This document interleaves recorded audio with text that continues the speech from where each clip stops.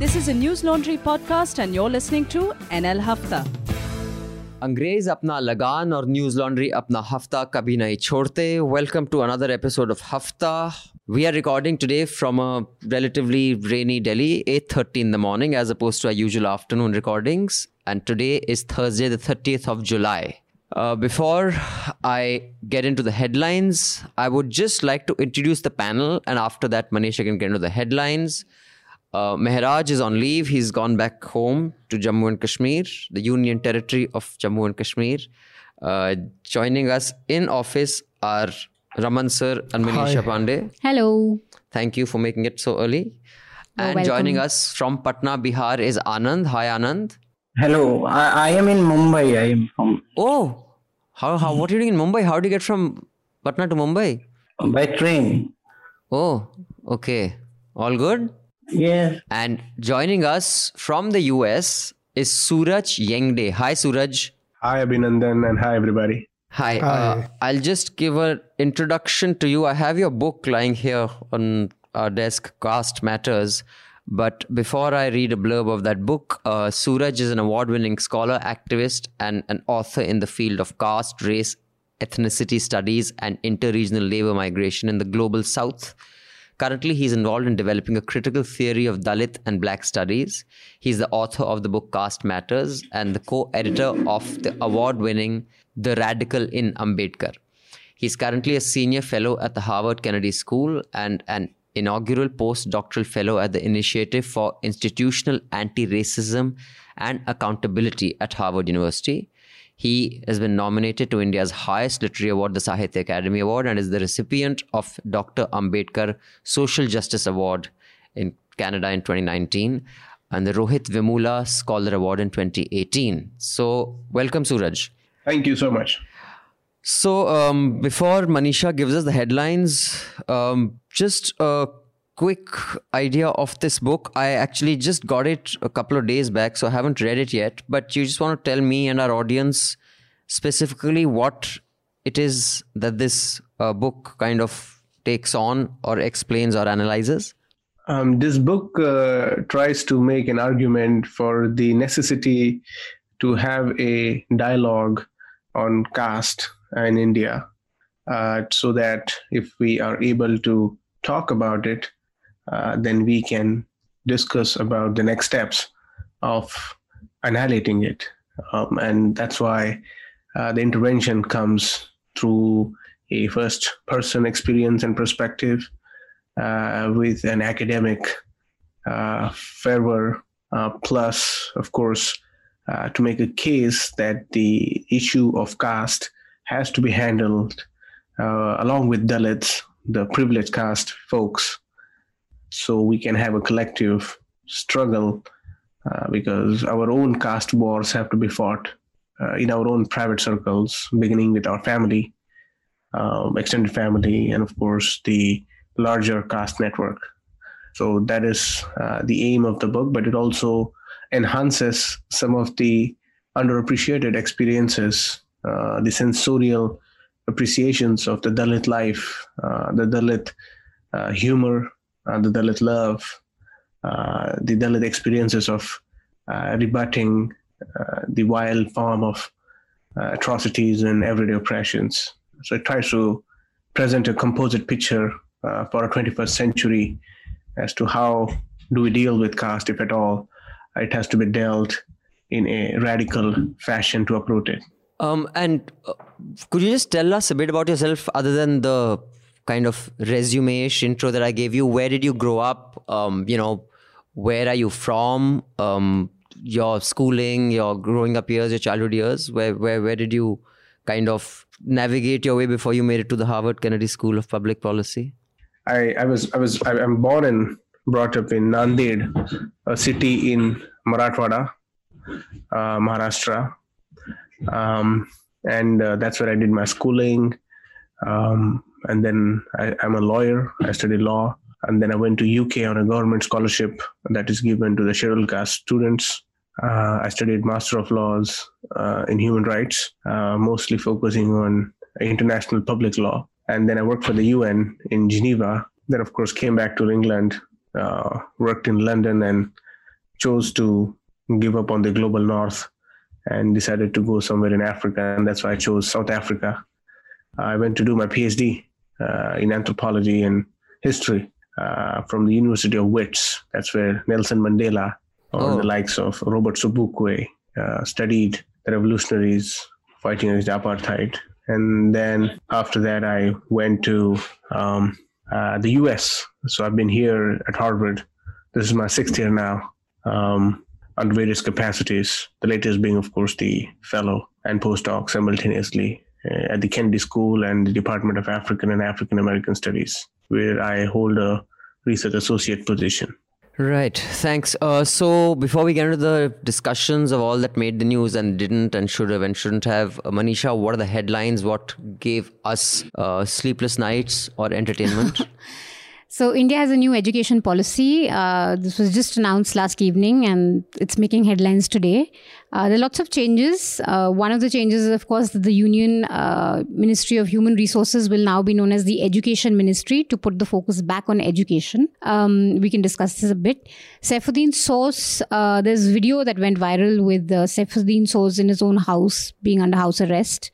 The government, meanwhile, has said that he's not detained and SC has dismissed his wife's plea. The video quite clearly shows that it's almost an illegal detention. I mean, it's not almost, it is sort of an illegal detention. A Delhi professor, Hani Babu, has been arrested in the Bhima Koregaon case over Maoist ideology. His wife called it a joke and a farce. This is a series of arrests that have taken place of professors, activists in this case. NIA, meanwhile, has opposed Sudha Bhardwaj's plea. They're saying that she's getting the best treatment in jail. Bombay High Court has directed Nanavati Hospital to submit report on Varvara Rao's health. It's deteriorating and his family members have been wanting him to get out, especially in view of COVID, but that's not going anywhere right now.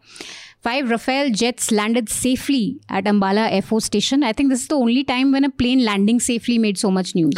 Usually plane crashes make news, but this was just wall-to-wall, ridiculous, embarrassing coverage we saw yesterday of these jets landing.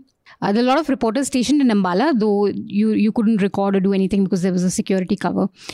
There's going to be the Ram Bhumi Pujan on August 4th by none other than the Prime Minister. Which is also my birthday, so if any of you want to photo an Ariel on your laptop and send a subscription to News Laundry's Way on that day and just say Jai Shri Ram, feel free.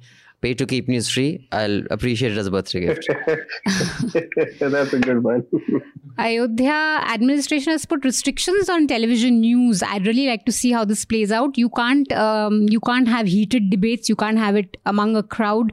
You can't attack anyone in this debate, and you can't call people from the other. Controversial people with suggestion. It seemed to me that they don't want to call people who opposed the building of the Ram temple, the other party basically. So if they don't want fights and controversial people, that Arnab and Times Now will not be broadcasting that day? No. In case Arnab goes there, he has to give a personal undertaking that he will not cause any no, but that is if you go there. But this is also true for panels and studios. Yeah, this order is not restricted to what you're doing in Ayodhya. It's also extends to studio. Mayawati has moved the Supreme Court against BSP Congress merger in Rajasthan. The flood situation remains grim in Assam and Bihar. In fact, we have a really detailed report on how Assam media covered it in Assam. You guys should check it out because it gives a lot of details that Delhi media didn't. The Sushant Singh Rajput case has taken another twist. His father has filed an FIR against Riya Chakrabarti in Patna. So news channels now, from going after outsiders in Karan Johar and YRF and all, are now going after the girlfriend. Delhi government has launched a job portal. There's a sedition case against a political activist in Manipur. This is continuing in the trend. The state has had even journalists being slapped with NIA and being jailed for almost a year.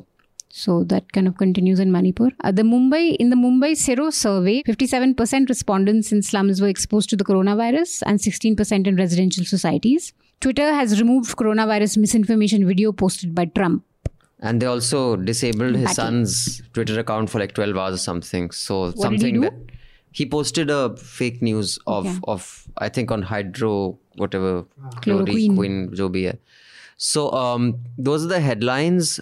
Anand can tell us a bit about what's happening in Patna, although now he's in Bombay, but I'm sure he was there till a few days ago. But first, let me, just discuss this caste annihilation and, speaking about it with Suraj. Suraj, I have two specific questions. One is that, in fact, for the longest time, I've been wanting to do this long podcast on this, what they call Chamar pop in Punjab. The first album was Akkha Putt Chamaran De, and was very successful. I don't know whether you've seen the videos on YouTube. And then part 2 came, part 3 came, and there is this reclaiming that word, and like the Jat Sikh, Yo-Yo, Honey Singh type of pop. These guys, of course, there are a lot of references to Guru Ravidas and all. And I mean, even, Kanshi Ram had started off, although it became a powerhouse in UP, it was started in Punjab. And in Maharashtra, you see a lot of academic scholars and activists who talk of caste. I guess that's because of, Dr. Ambedkar's legacy, and an icon always then gives rise to more people who kind of look at him as a hero. But can you explain, or is it just because I see it on YouTube? Is Punjab and Maharashtra two places where you have had this pushback? Is it just my imagination, or are these two states outliers in pushing back against dominant castes, kind of dominating their narrative in pop culture and general society? Or is it as good or bad as anywhere else?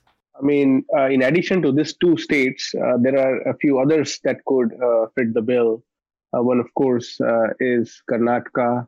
We have Tamil Nadu, UP, more precisely, and also the Madhya Pradesh, Bihar, and West Bengal. Although Bihar Dalit politics was very strong, but it was mostly Congress-led political space that they had captured. More precisely, Babu Jagjivan Ram almost was pitted, as a contra to Ambedkar. But the other states that I've mentioned also have had a very solid kind of anti-caste base. More just politically, or even in pop culture? Or in the pop culture terms, I think 3 states I would add: Maharashtra, Punjab, and Tamil Nadu. Simply because these states have had a rich legacy of fighting back, dating several centuries, and also the embracing of a Dalit identity, but not through a Brahminical lens, but through a lens of a new, for example, you were not part of Brahmin Dharma, but you were, for example, you're Buddhist, or you were native, or you were Naglok, or you were a Tamilian, who were original inhabitants, the Dravidian identity. And I think that's how it kind of start, working. And of course, we know pre-Guru Nanak, also the movement was heavily, inspirational through because the Dalits in Punjab are close to 30%. And so that's the kind of huge number that kind of works side by side. And that's why I think also, Punjab in this case is very peculiar because Punjab, of course, due to the feudal relations, and we saw the catastrophe of a green revolution, especially the decades in the recent years. And what that has done is that has, in a way, worked almost first is exodus, the exodus of Punjabis, especially the people who were Dalits who left Punjab, and of course they came back with a certain capital to sort of building houses and to sort of emphasizing themselves. And by left you mean left for overseas and made money? Yeah. When I say exodus, I mean, so I just use that word intentionally, especially to connote to the the rural violence, but also there was a lot of Dalit consciousness that was existing in that region because of the sheer number. But also the movements that came out from that region were very much head on. They didn't look Jats as higher. That was the difference, because but Jats owned the land, and that's the only symmetry that kind of changed the status. And that's why in Punjab they say Jats are the Brahmins, because they try to imitate the Brahmin form of oppression upon Dalits. And I think that's why we see Punjab is a very unique kind of case in that way, that has really almost subverted the narrative. And, we did the same thing. I mean, there was in Canada, I was here in Vancouver, and the Punjabi diaspora, one of the activists had actually, counted how many times Jats is used in specific songs. And it was so revealing. And the way the Jat is used, not just as a Jat pride, but also to make other people feel low. So it's a very, one can be proud and still make everyone feel welcome. But the kind of Jat pride that was coming out of that was very toxic and masculine. And so that's why we see a very curious kind of, history of Punjab. And also one should know that Dalits were one of the earliest migrants who went outside. So when the Punjabis left, so who were Punjabis? Also Dalits were part of that Punjabi, demography. Right. So when you say that this conversation around caste, your book Caste Matters is talking about why that's an important conversation. It has to be had in not just from the perspectives that dominate discourse. You think that conversation isn't happening or is happening, but it's noise and not in the way that is constructive or productive? You mean, could you maybe conversation in the public sphere, like non-Dalit sphere? Yeah, in the sense that when I'm consuming information through newspapers, through political speeches, through when I see Mayawati talk, that famous victory of hers, I think it was in the early 2000s when she won an absolute majority, she swept the state. And, primetime debates for a long time dominate caste equations, especially when elections around the corner. One sees conversations around this, but I guess they don't get anywhere. What do you think is wrong with the discourse as far as news is concerned, politically, and even in other ways, through drama, theater, and books such as yours? I mean, news and political leaders aren't the only way this conversation can happen. I'm sure it can happen in other ways. What do you think is wrong with this conversation the way it's happening right now?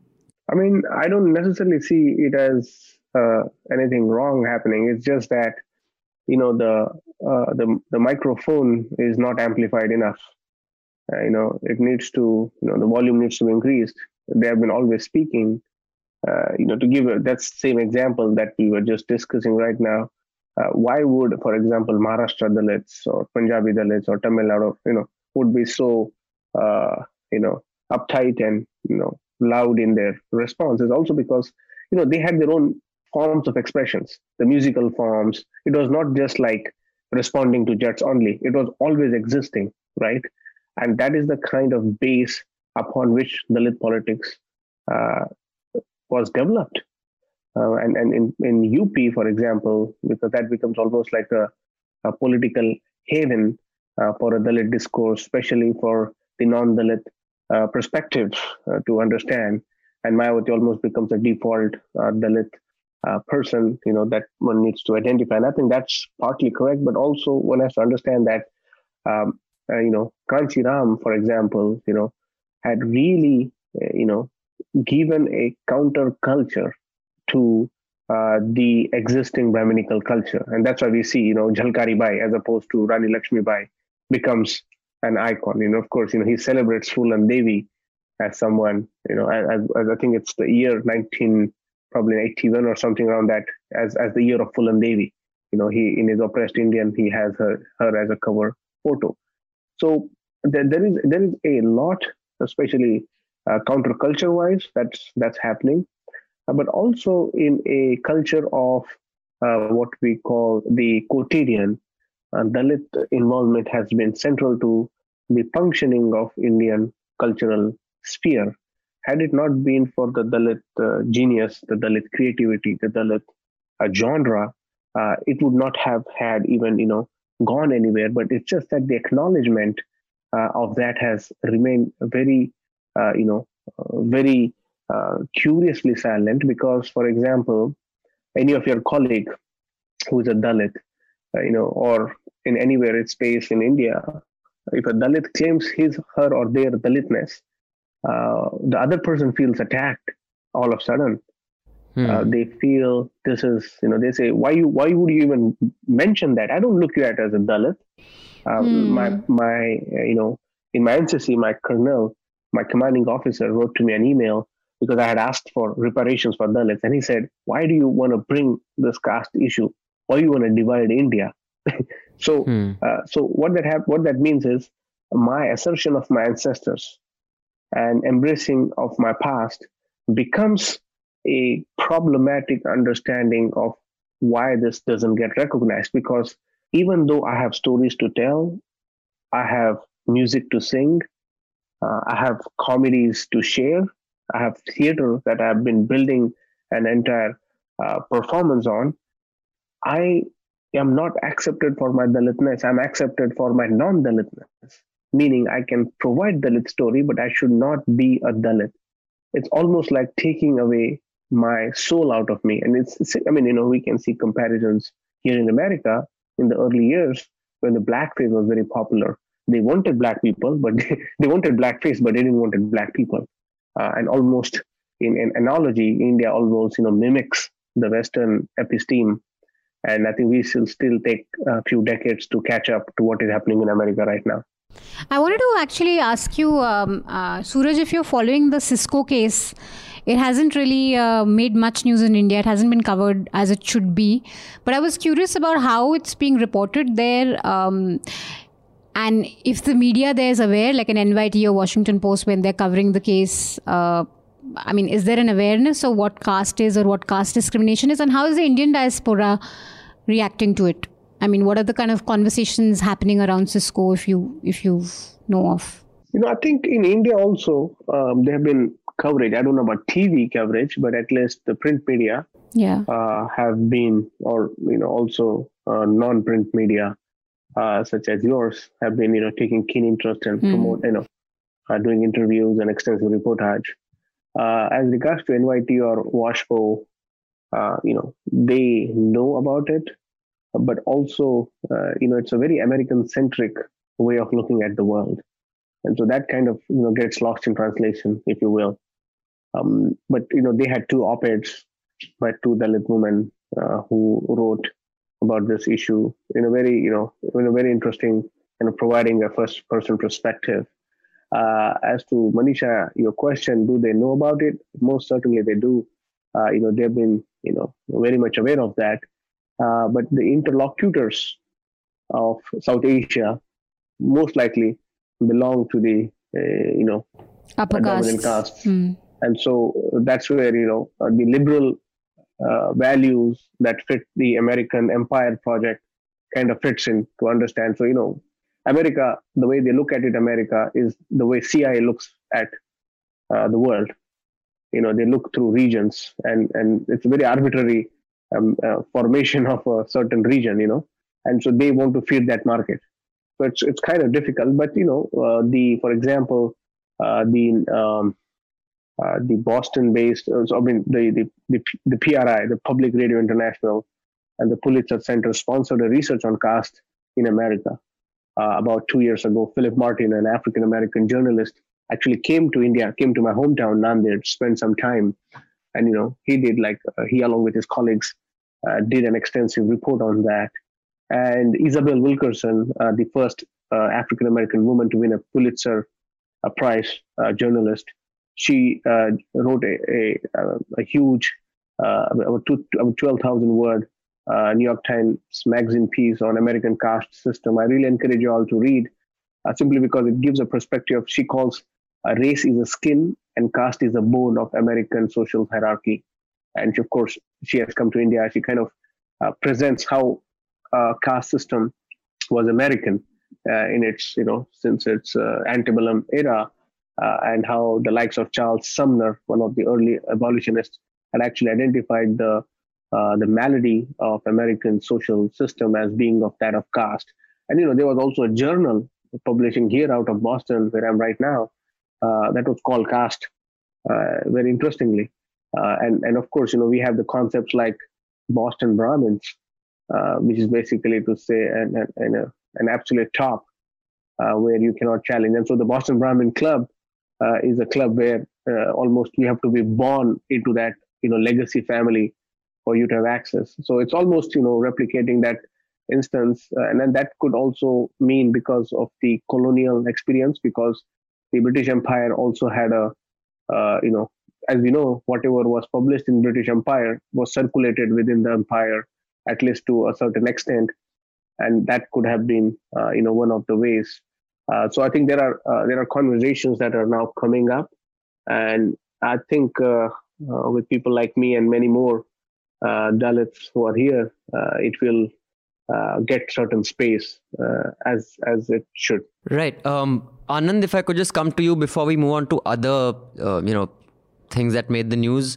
When it comes to caste politics and even the popular culture, Bhojpuri cinema, Bhojpuri pop music has always been very popular. I mean, it's like Punjabi music has gone across the world. Maybe from Bihar, Bhojpuri music hasn't gone that far, but it's still big. It's not a small marginal thing. It's pretty mainstream.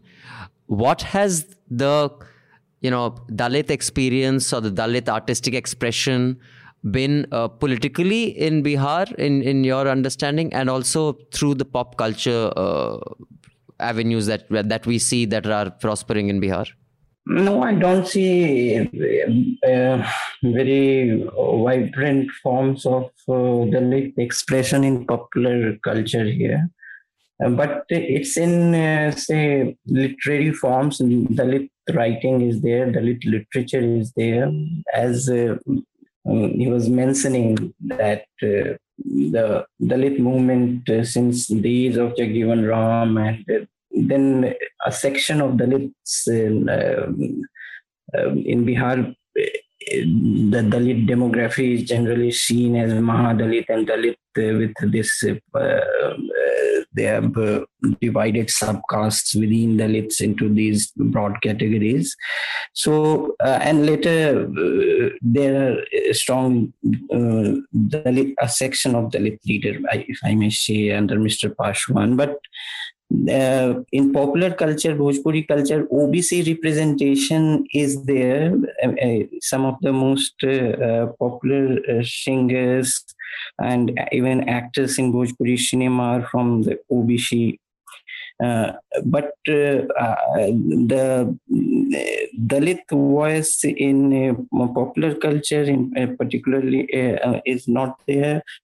But one has to see that Bihar is not just Bhojpuri; it's just one of the dialects. There is also Maghi, Maithili, Bajika, and other dialects. So. In those so all the music videos and the films we see, which we just categorize Bhojpuri, are those actually in other dialects, or that is actually just Bhojpuri, or have we just put Bhojpuri onto everything? All the songs that we see are there others? See, Bhojpuri is a dialect which comes from the Bhojpur district in Bihar, and its speakers spawn to some parts of eastern UP also. But it is limited to few districts of Bihar and few districts of UP. And since Jharkhand was 2 decades ago part of Bihar, so it has some a number of speakers there also. But there are large parts of Bihar are Maghi speakers, Maithili speakers, Bajika speakers. So Bihar is not just Bhojpuri. So that's all. Right. Now, before we just move on to the new education policy, which Raman, so you can tell us a little bit about. I have a question for Suraj. Yeah, go ahead. Suraj, this is Raman. Hi, Raman. Hi. So, no, I just want you to, how do you view the political leadership, Dalit political leadership in India? I mean, I have this Kanshiram Dalit leadership, I mean political leadership. So, after Kanshiram, I clearly I see that this impact of Mayawati is waning.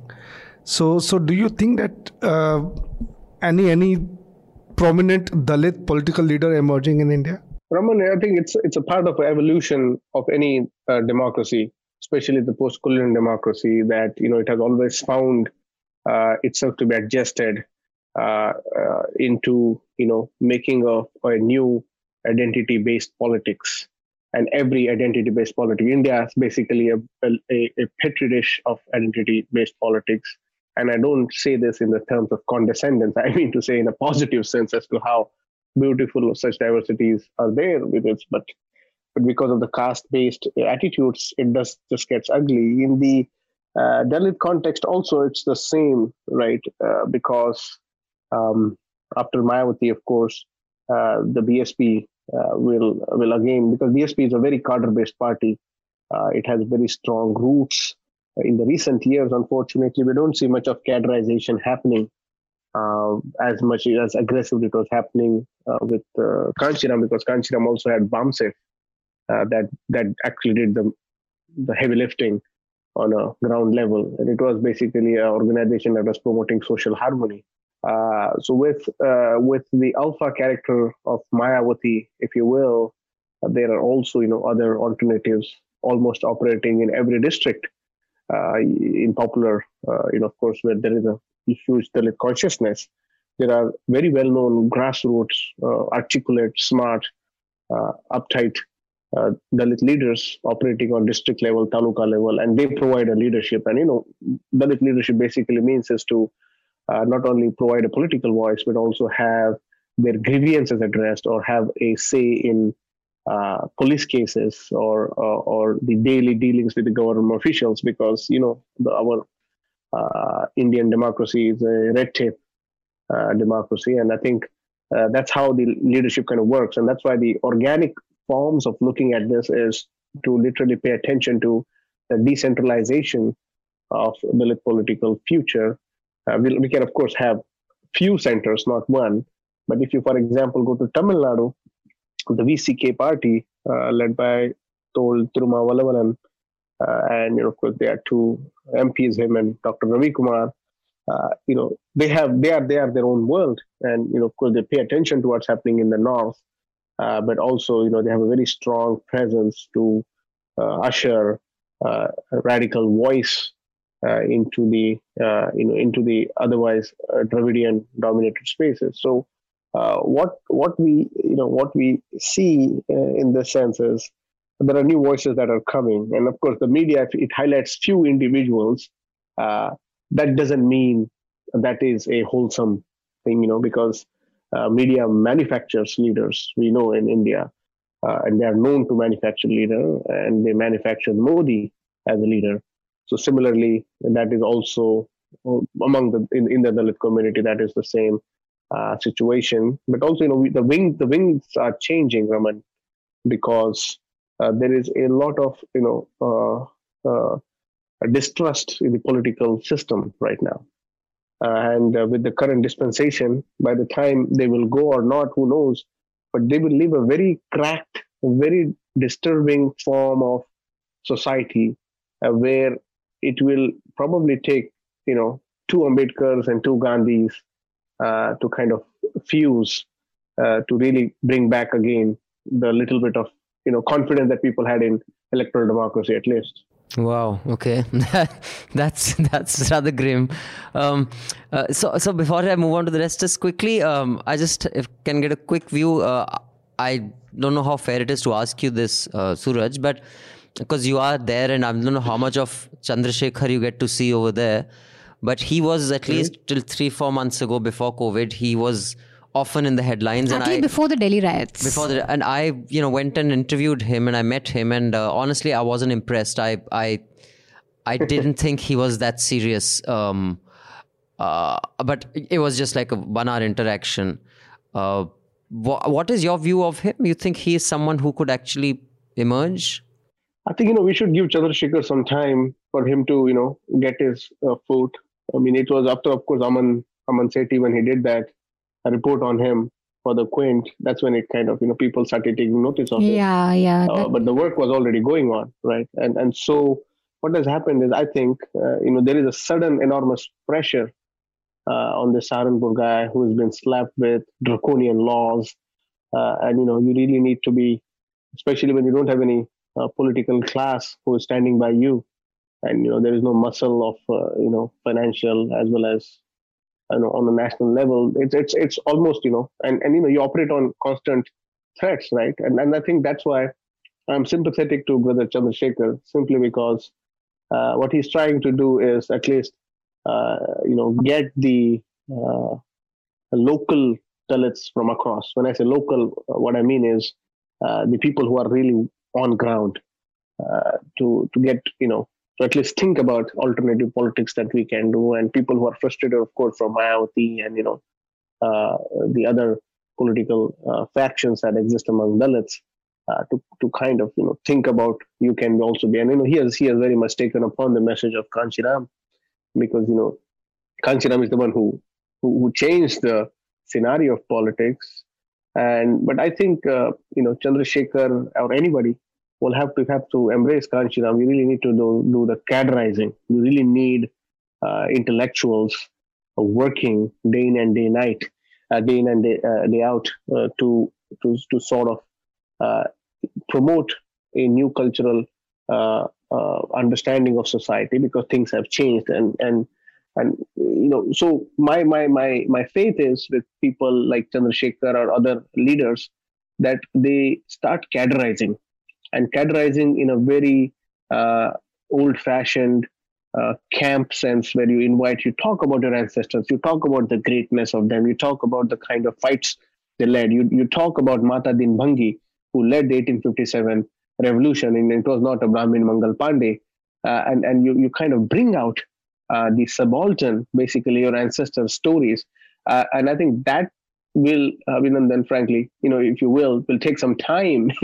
Right now he's just, I'm sure, inundated with too many requests to respond to situations, and that's why I'm slightly critical of media, that you should give people more chance, and especially talk not only about reactionary kind of responses. So you see almost every other media channel goes and shoves the mic in his mouth almost to ask him to comment on certain thing, and he is young, and he is very young. He's almost like 10-15 years younger than I am. And it's true that whatever I've seen of him, like in Shaheen Bagh, where he was, it was like Michael Jackson had arrived on the scene. People went crazy. Oh right, he has a huge following. So he has and I think he seems a little stunned by his own popularity. He seems, to me it seemed like he couldn't believe he's so popular.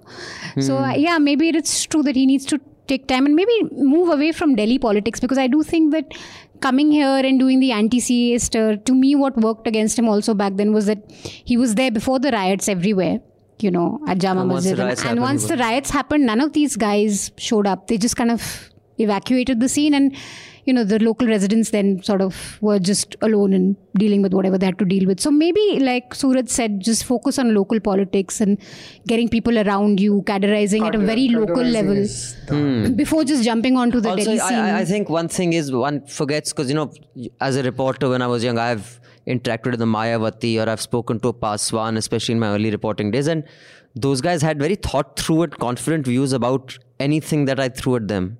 Whereas Chandrasekhar, I could tell, was not sure on a lot of things. He just, I guess it just needs a little time, and he is young, and he hasn't had a mentor like Kanchiram. And whatever said, and Mayawati was a brilliant woman. She still is. When you read, Behenji, that, and to be working as a teacher while doing law in the evening, I guess. Abhinandan, I think, and also Manisha, the point is, see, you have very rightly pointed out, Abhinandan, see, there is always an infantilizing of a Dalit political leadership. People always want to mock.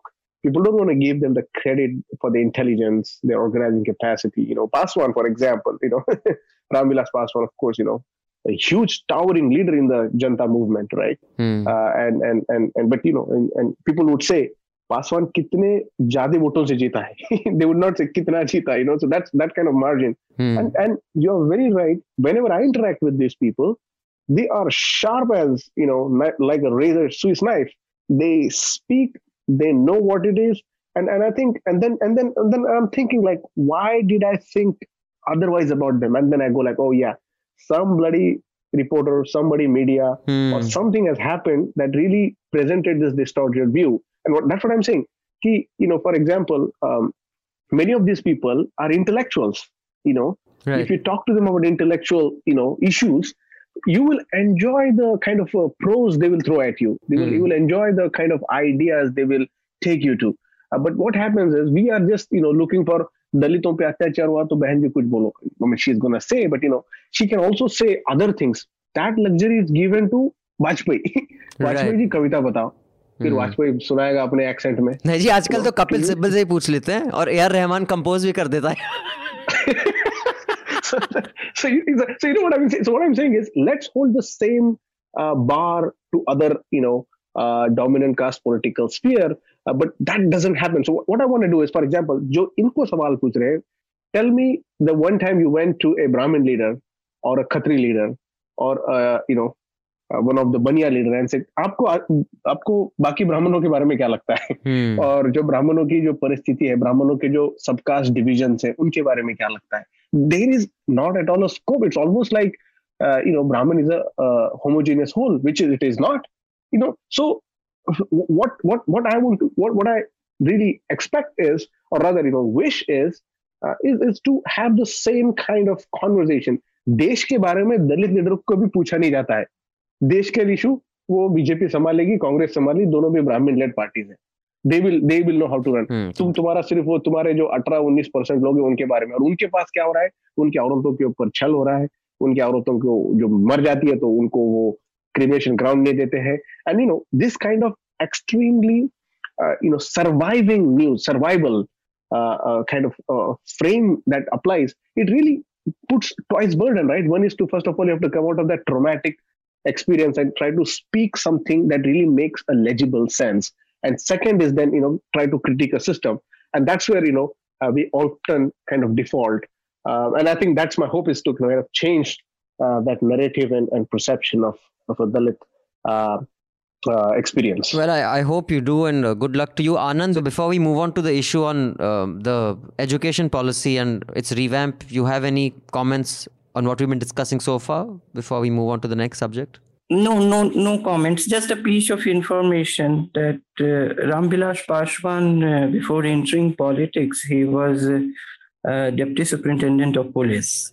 Oh, okay. So he cleared the state civil services, and he was assigned DSP position. So it's not just that he had no background or educational background, and he earned his spurs in politics, in public life. He had a career before him, and he sacrificed it to join public life. I see. It was in 1969, actually. Anand, he in the same year he got into DSP and also got into Vidhan, Sabha. Yes. MLA और एक साथ बन गए थे. So many people don't know. Thank you for pointing that out. So thanks. Now, before Raman sir tells us about the education policy, I had a couple of announcements. By the way, thank you, many of you. After my appeal last week, we have seen a bit of a spurt in subscriptions, so I appreciate that. But even going forward, the next 3 or 4 haftas will be free. They will not be behind the paywall, because we are still integrating our new website, UI UX, with the podcast player. So our subscribers have a completely friction-free and seamless experience. But as long as it's free, I do hope subscriptions don't drop off, because remember, you're not just paying for the hafta. Even the hafta is put together by Snigdha, Aditya, Lipi, Harshula, editors, producers, they work. But you're paying for our reporting, our on-ground reporters who are reporting. So that is what you're really paying for. So don't look at it as just, maine paisa diya, hafta mila. While I'm sure hafta may keep you entertained on the weekends with 1.5 hour conversations with wonderful people like Suraj who do come.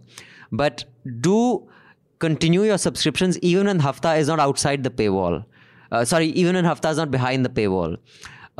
What you can do for the duration that it's free for the next 3 or 4 weeks is you can share the hafta with 5 people so that if they like it, they may also want to contribute, because we don't take advertising, because we say when advertisers pay, advertisers are served, we only depend on new subscribers. So do share it with 5 people the hafta, nudge them, request them to subscribe. That's something you can do for as long as it's free. And like I said, there are other projects that you can also contribute to. We have a new NL Sena project. It's called India's Custodial Deaths. As many of you had followed the story of P. Jayaraj and his son J. Benix in Tamil Nadu, who were horribly beaten to death. So as per a recent report, India saw on an average 5 custodial deaths every day in 2019. Why is there such an endemic problem? What's being done to fix it? So we are going to take this up as a new NL Sena project. And those of you who did back the India's Unreal Estate NL Sena project and the Delhi riots, I hope you liked the kind of reporting that is being done with your contributions. The Delhi riots is still not over. So we've got 5 stories out right now. We are going to have... we've got 3 stories out so far. One went up yesterday also, right? Okay, including that 3. But we're going to have, a lot more. It's not done. I mean, for the... And before Sena also, we had one big story on Delhi riots. So we've got 4 on Delhi riots. So when it comes to Sena, 3. Okay. But otherwise we had 4. We had 4. So we will be continuing to pursue this. We aren't just going to abandon it. So do back our journalism, and I do hope you will. Now, sir, there's a new education policy. One is that the cabinet has renamed Human Resource and Development Ministry as Education Ministry. Yeah. Other than that, what are the significant changes? Can you tell us? And maybe Anand can weigh in after this. I'm sure he would have read about this. No, I think it is quite significant. Because the last education policy we had in 1986. So this one is coming after 34 years. I know it for a fact that they wanted in 2014 itself, they had made it clear that they want to come out with the education policy. And in the past 5-6 years during the BJP government, this is also a fact that RSS was very keen on HRD minister. So HRD ministry. So in fact, it was said in the second inning of Modi that Javadekar lost, his ministership because he wasn't giving the RSS wasn't very happy with it.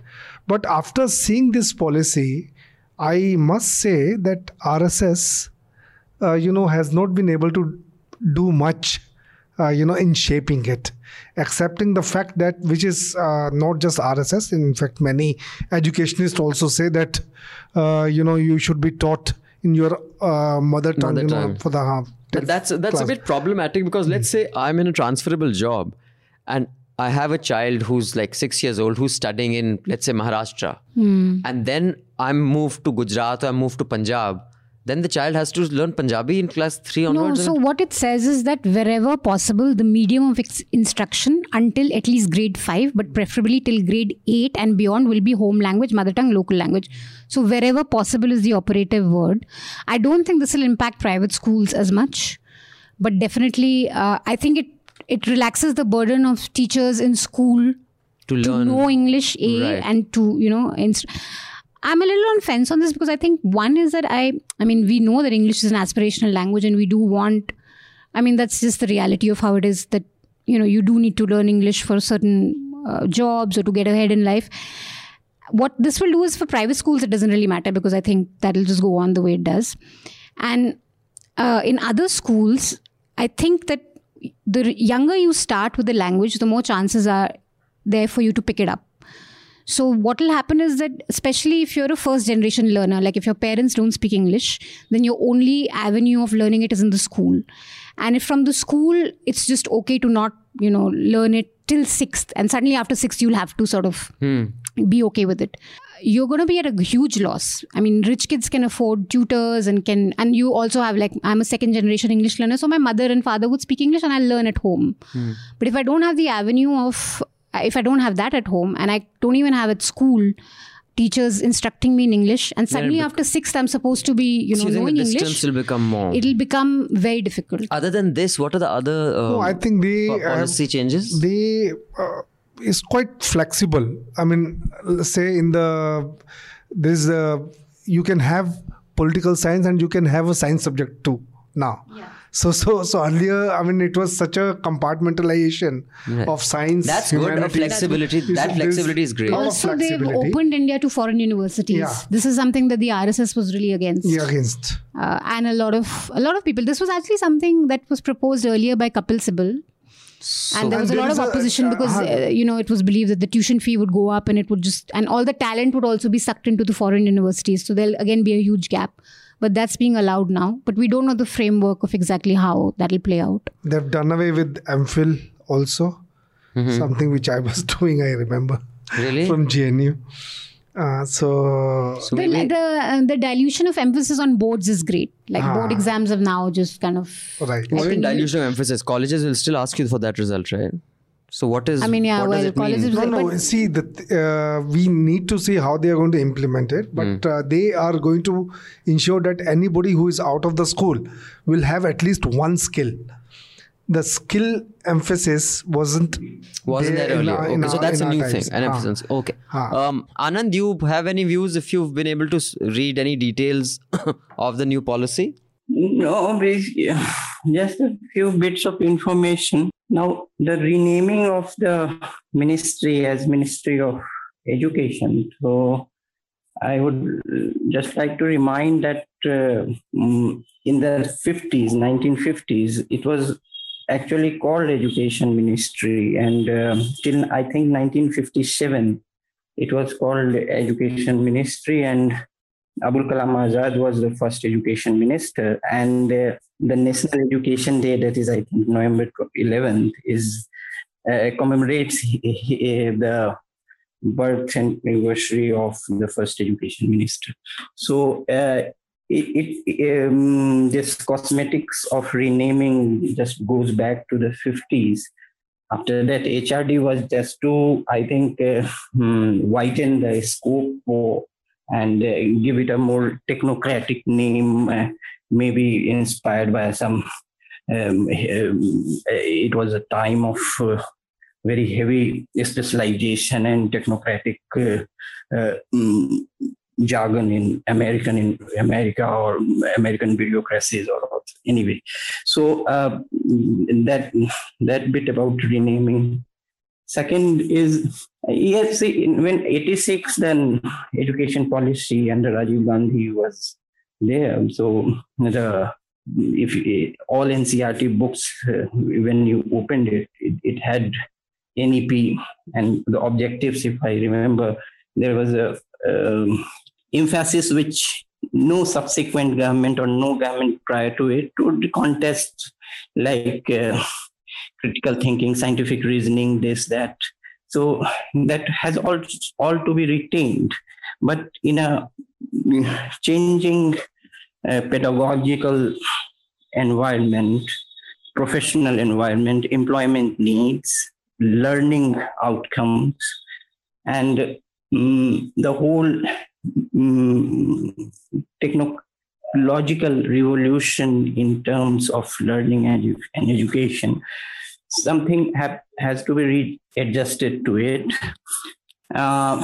One of the things they have done in higher education, the proposals is that they have done away with, they propose to do away with MPhil course. MPhil was seen as unnecessary in many universities. Many universities didn't have it. Some universities, like most of the central universities, did have it. क्यों, क्या पढ़ाते क्या MPhil में? मैं तो BA पास हूँ, तो मुझे कोई आइडिया नहीं है, तो मेरी तरह भी कुछ होंगे. What is MPhil? नहीं, MA after your post graduation, I went to JNU. I cleared this JRF, and you had to give preliminary exam and then the interview. Then you get registered for MPhil and then PhD. So MPhil is a stopgap between MA and PhD, and in MPhil basically you do dissertation. Okay. The first you pick up a topic of your choice. Say I took Samuel Huntington, political development and political decay. So I wanted to see how does it apply, in Indian context. तो मतलब आप doctor के लायक नहीं, आप compounder हो. हाँ, मतलब कि आप मैंने लुधियाना में I took one district and tried to study the political behavior, So that's MPhil. Okay, sorry, carry on, Anand. So I just want to get what MPhil is. So go ahead, Anand. So MPhil is, yes, a kind of bridge course between post-graduation and PhD, and it aims to train you in research methodology. So, however, there was a talk in academic circles that it was unnecessary and people can just go and have full throttle research by enrolling in a PhD program. So, that is one in higher education. I am saying I'm not talking here about school education. Second is that they are going for 4-year graduation program. That is what they have proposed instead of the 3-year. That is also a long-standing demand from a certain quarters. But what I am concerned about, not only this, but all kind of educational programs, is that there has to be a balance between the newfangled ideas of educating people and learning outcomes, creativity, and critical thinking, and this. That is very good, but you cannot manufacture originality. You can create an environment for its inculcation, but that has not to be at the cost of the critical parts of information. Means the quality of learning outcomes is okay, but there has to be a certain degree of quantity also. Just thinking about some problems, thinking creatively and originally about, but you need to have a history of the ideas or the history of things that have already been done. And that is what is the breadth of information that you need to consume. You need not to consume it by rote. So rote system has to be done away with, but the material that people mug up, that is all not unnecessary. That has not to be done away with. You devise ways in which it can be more productively and more permanently inculcated, but just throwing the baby with the bathwater is not the solution. But I don't think that the policy is very clearly, talking about critical thinking and this. I mean, maybe this is one interpretation that Anand has, but I don't think. No, I think that's his prescription. This is what one, I guess, needs. But Suraj, you have. There is talk about reducing the burden, the curriculum burden. Now, it is important to see what you are reducing. Means there has to be more clarity about it. There is a proposal of reducing burden. What I have seen in newspapers. So, Suraj, you have gained your scholarship across 4 continents. You've been, to Britain, US, Africa, India, and clearly you probably have the most degrees out of all of us. I don't know whether you have seen any of the recommendations of the Indian Education Ministry, but even if you haven't, what would your prescriptions be? What is right and what is wrong in how we educate our kids? What is the reason that Indians are heading Google and ye and wo and we keep celebrating our engineers, but apne yahan kuch ho nahi raha, kuch which really excites us other than Rafales landing from France? I mean, see, that's the tragedy of, if one joker performs in a circus, we think that's the only, world that we are gone to, witness. I have, skimmed through because, I am very much concerned about the education system because, as you said rightly, myself educated in 4 continents. I look at India and I look at the poverty of educational distribution because the huge divide between the central board and the state level boards. And then, of course, we have international boards as well. Now, I got educated in state board, then English medium school. But when I went to England, my professor couldn't make a sense of me what I was talking about. So that was the level of, kind of gap, the way we use rhetorics to even convey something. Though at the face of it, when I skim through it, some of the highlights are quite welcoming. One of the things they would like to reform, the word they use is quite heavy, pedagogy. And, they would really like to, inculcate the 21st century skills. And also, they would like to make it more creative, more experiential. And of course, as you guys were discussing, to have the mother tongue, as until at least, grade 5, but they are also hoping to, promote it to the grades 8 and beyond. But, the Sanskrit that they are trying to, have is quite interesting. And unfortunately, the minister who is heading this is a man who still lives in medieval era. Right. And a person living in medieval era cannot prescribe a policy that is conducive to 21st century.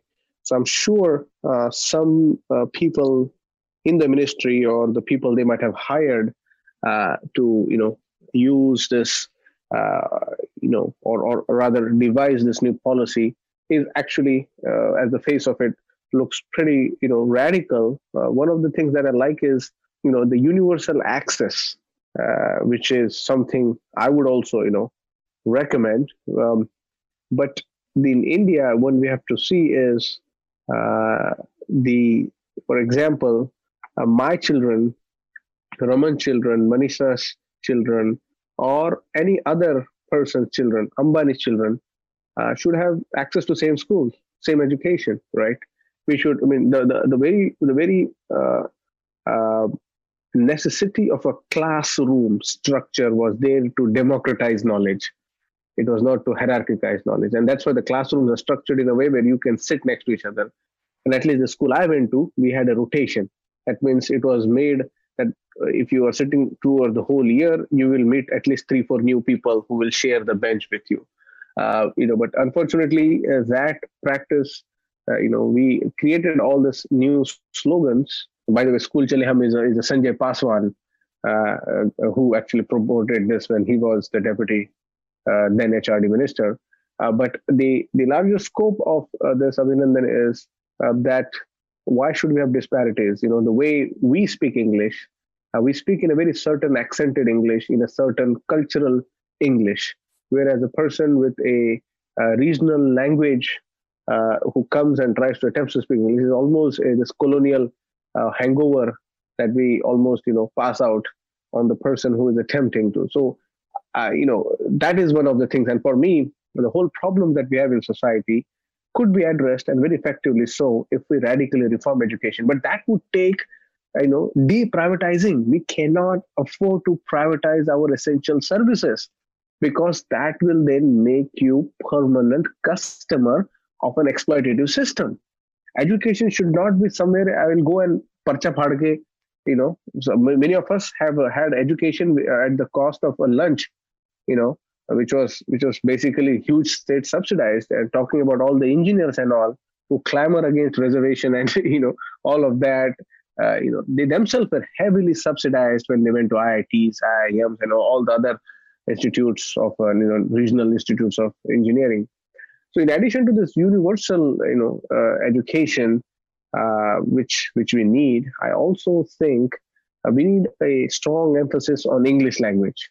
The reason I say that is 21st century is not going to be a Sanskrit language or a language of a Vedic science. This is all outdated. You cannot create, at least in near future, algorithms based on Sanskrit models. Now you can write a imaginative story as to how algorithms were developed in Vedic era, which is another piece of, had a kind of, wriggling moment. But at least what we need is this multilingual approach, but English with an emphasis on English. बच्चों को अंग्रेजी पढ़ाओ, उसके साथ साथ if they're willing, what I mean is like, let's have the balance of both languages. And if you ask me, in many countries, for example, Switzerland, the children are taught to, if I'm not mistaken, 3 languages. One is, of course, the French or German, and then English, and there is another third language, either of the German or something like that. So, the beauty of us is we can do that, right? And we have like states that could actually promote such kind of, linguistic diversity as we continue to do. So I think that's my kind of a short take on this NEP. But I really, in a very brief moment of looking at how it has been designed to make it more equitable, make it more sustainable. They want to create scholarship for students from disadvantaged group. And what I like, they want to have National Research Foundation. This is fascinating. I don't know why. Of course, we had UGC and other, for example, especially South social sciences, and Raman might know, especially when he's talking about JRF and all. where we had a social science research council in almost every zone, which did the exact work.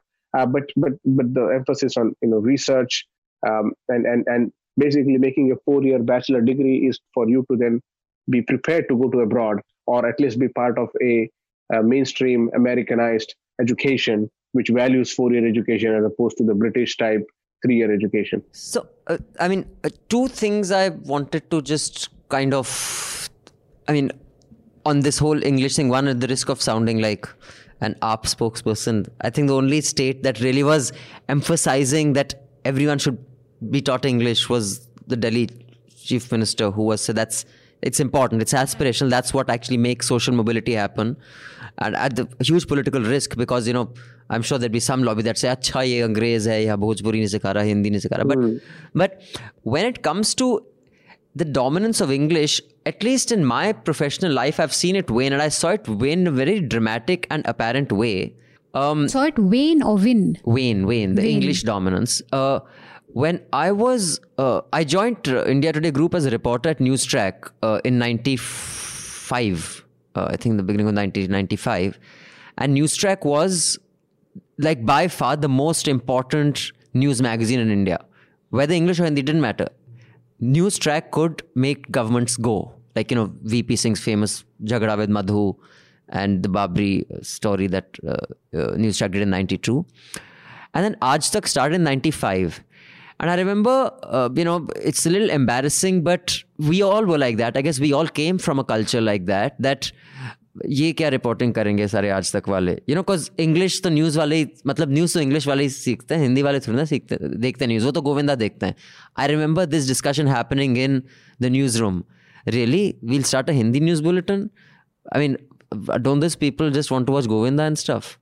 And within a year of my time there, of course, now they've become Deepak Chaurasias and they've completely gone to the loony zone. From being the underdogs, the newsroom, we English speakers were the chudiyas. Aaj Tak became the biggest thing there is. So I'm not sure whether that knowing English is important, at least in my field, for success. So is that true across other fields, other than maybe where digital technology is required? Or are we emphasizing the importance of knowing English? No, I think psychologically it is very, very important to, know English. Because I have seen many Hindi journalists who are bilingual.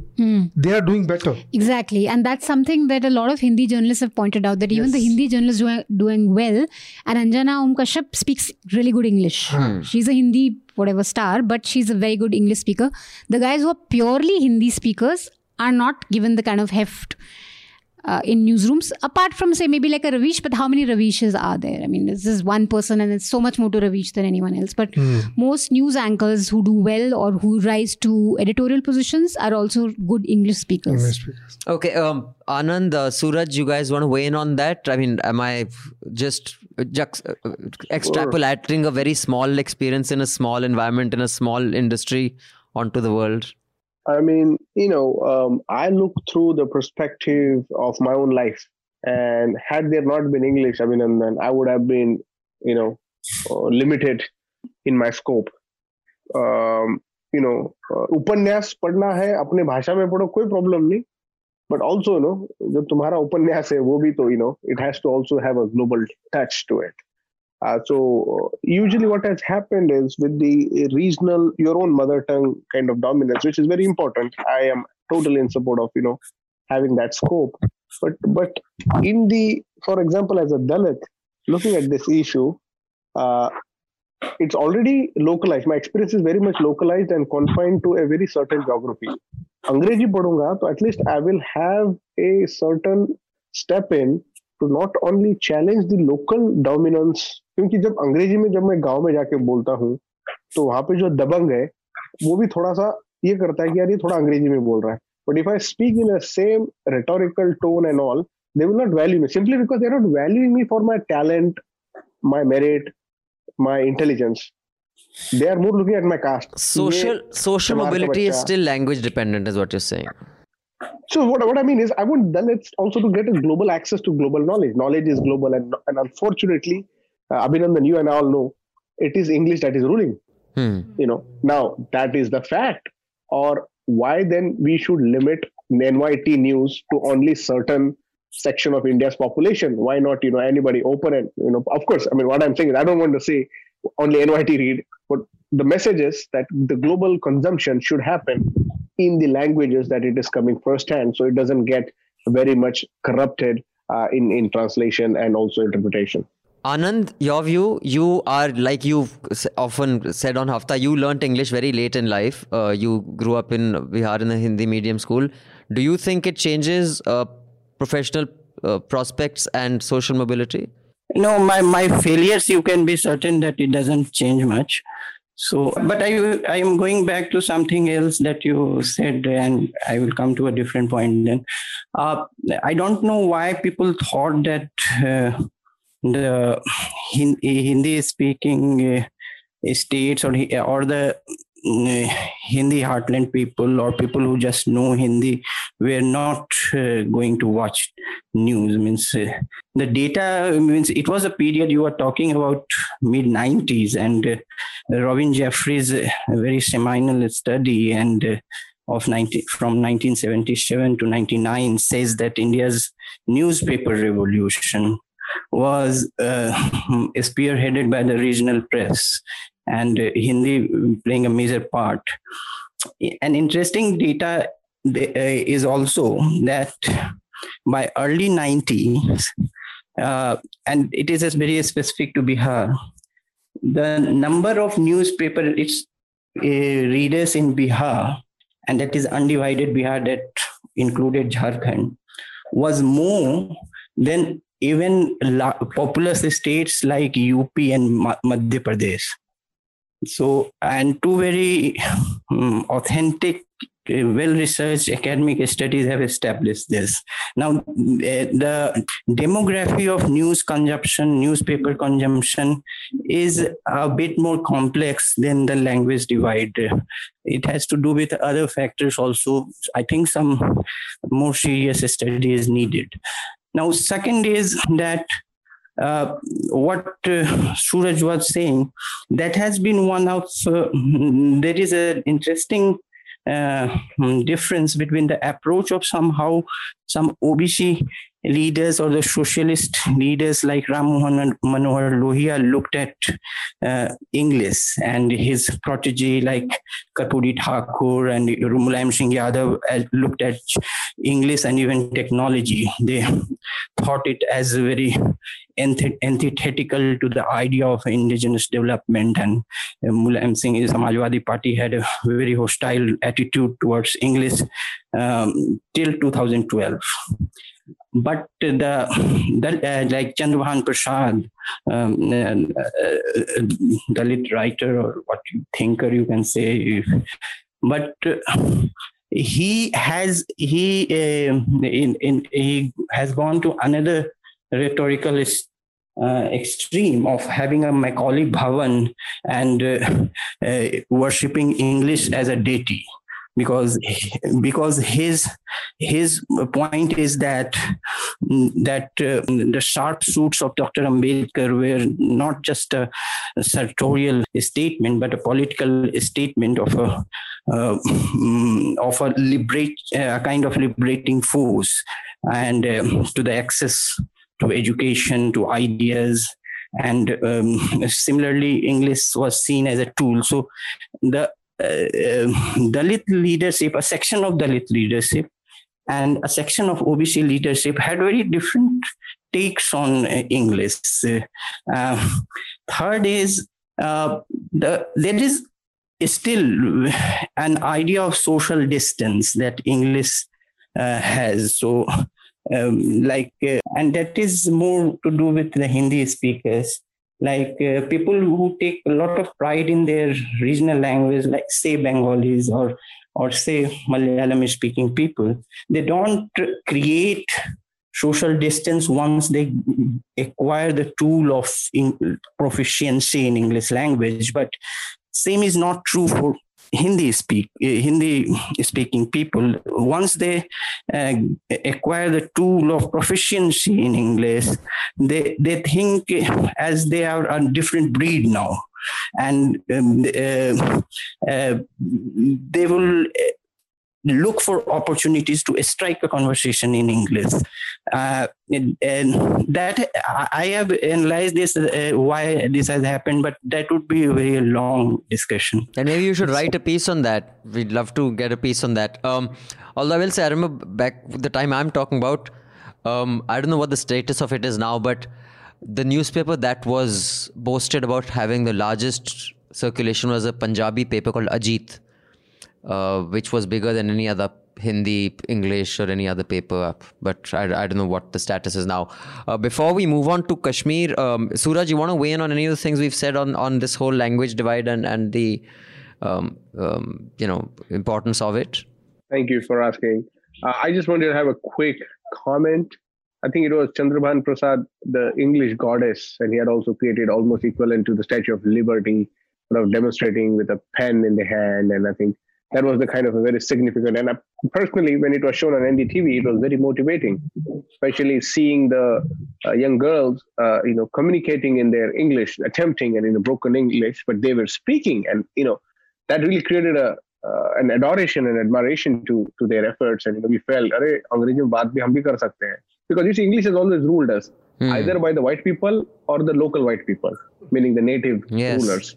They used it for the advance. And आज बताओ, आपको बच्चों के school में डालना है, तो सरकारी स्कूल में कोई डालता है क्या? And when I say सरकारी, what I mean is like, regional school. Everybody, the proliferation of private schools in up to small talukas. I was so surprised in some regions of Vidarbha, the Christian missionary schools and other, the institutes, the private, landowning caste, everybody is having English medium school. So, we can have a regional affiliation and so much of an affection. We should definitely, but nobody will take a chance of this has happened when a friend of mine, or rather an acquaintance, who was a Navnirman Sena, Maharashtra, Raj Thakre's party, and that I'm talking about 10, 12 years ago. He was a very fiery activist and all. When his children came of the age of going to school, he was hustling to get these kids into one of the private schools. Right. And that was English. I was like, where the heck is your pride? And then he didn't answer. So what I'm saying is, see, Ambedkar, had he been a regional language speaker, he would not have been Ambedkar. Right. I think that's true. That's very true. So I just want to quickly give 10 to 12 minutes each to Kashmir and to the Rafale landing, which Manisha can tell us how it was covered. But I have a few mails. Thank you, readers. You've written a lot of mails this time, and the mails are going up. So I would request you to reduce the word count. Like, I will not give his name because he wants to be anonymous, but you've sent a 1,007 word mail. So I definitely can't read that. So I will include as many as I can. This mail is from Ayush. Ayush says, you guys are doing a great job all round. I was wrong on nuisance, which I felt will lose relevance, but the news discourse has degenerated to a level that it is necessary for nuisance. Sympathies with the team for having to suffer it. Thank you. Among other things, Ayush has also written that he's writing to us because of the absence of a comprehensive discussion on Varvara Rao and the Bhima Koregaon case and its handling. It's appalling how the agencies in the country are treating and using taxpayer money to fabricate cases against activists. The discussion has been muted. This is the same investigative agency that let terrorists go who are now representatives of people. It breaks my heart across the country where people like Dr. Kafil Khan are persecuted, and it seems that we are on our way to becoming Putin's Russia. So I think we have something coming up on this. Yeah, we're going to have a series of interviews around Bhima Koregaon and a few reports also. So Ayush, we will be doing some stuff, but I can't promise whether Legacy Media will. Now, you know who you are. AU, those are your initials. You want to remain anonymous. You've written a very long mail. You have been rather offended by Mehraj's comment before he went on leave last hafta when Manisha said, can I come with you to Kashmir? And he said, no Indians allowed. So you have put the sequence of events that led to the accession and why the Kashmir conversation is very one-sided. It's good versus evil, which is the innocent Kashmiri versus the evil army. and it's a lot more complex than that, is the point you've made over 1007 words. You have linked several articles, so thank you for that. I will forward this to Mehraj, and when he's back, he'll read it. And you have closed by saying, Mehraj needs to liven up. He's too depressing. So we shall communicate your offense at his comment, and I'm sure he will address it when he returns.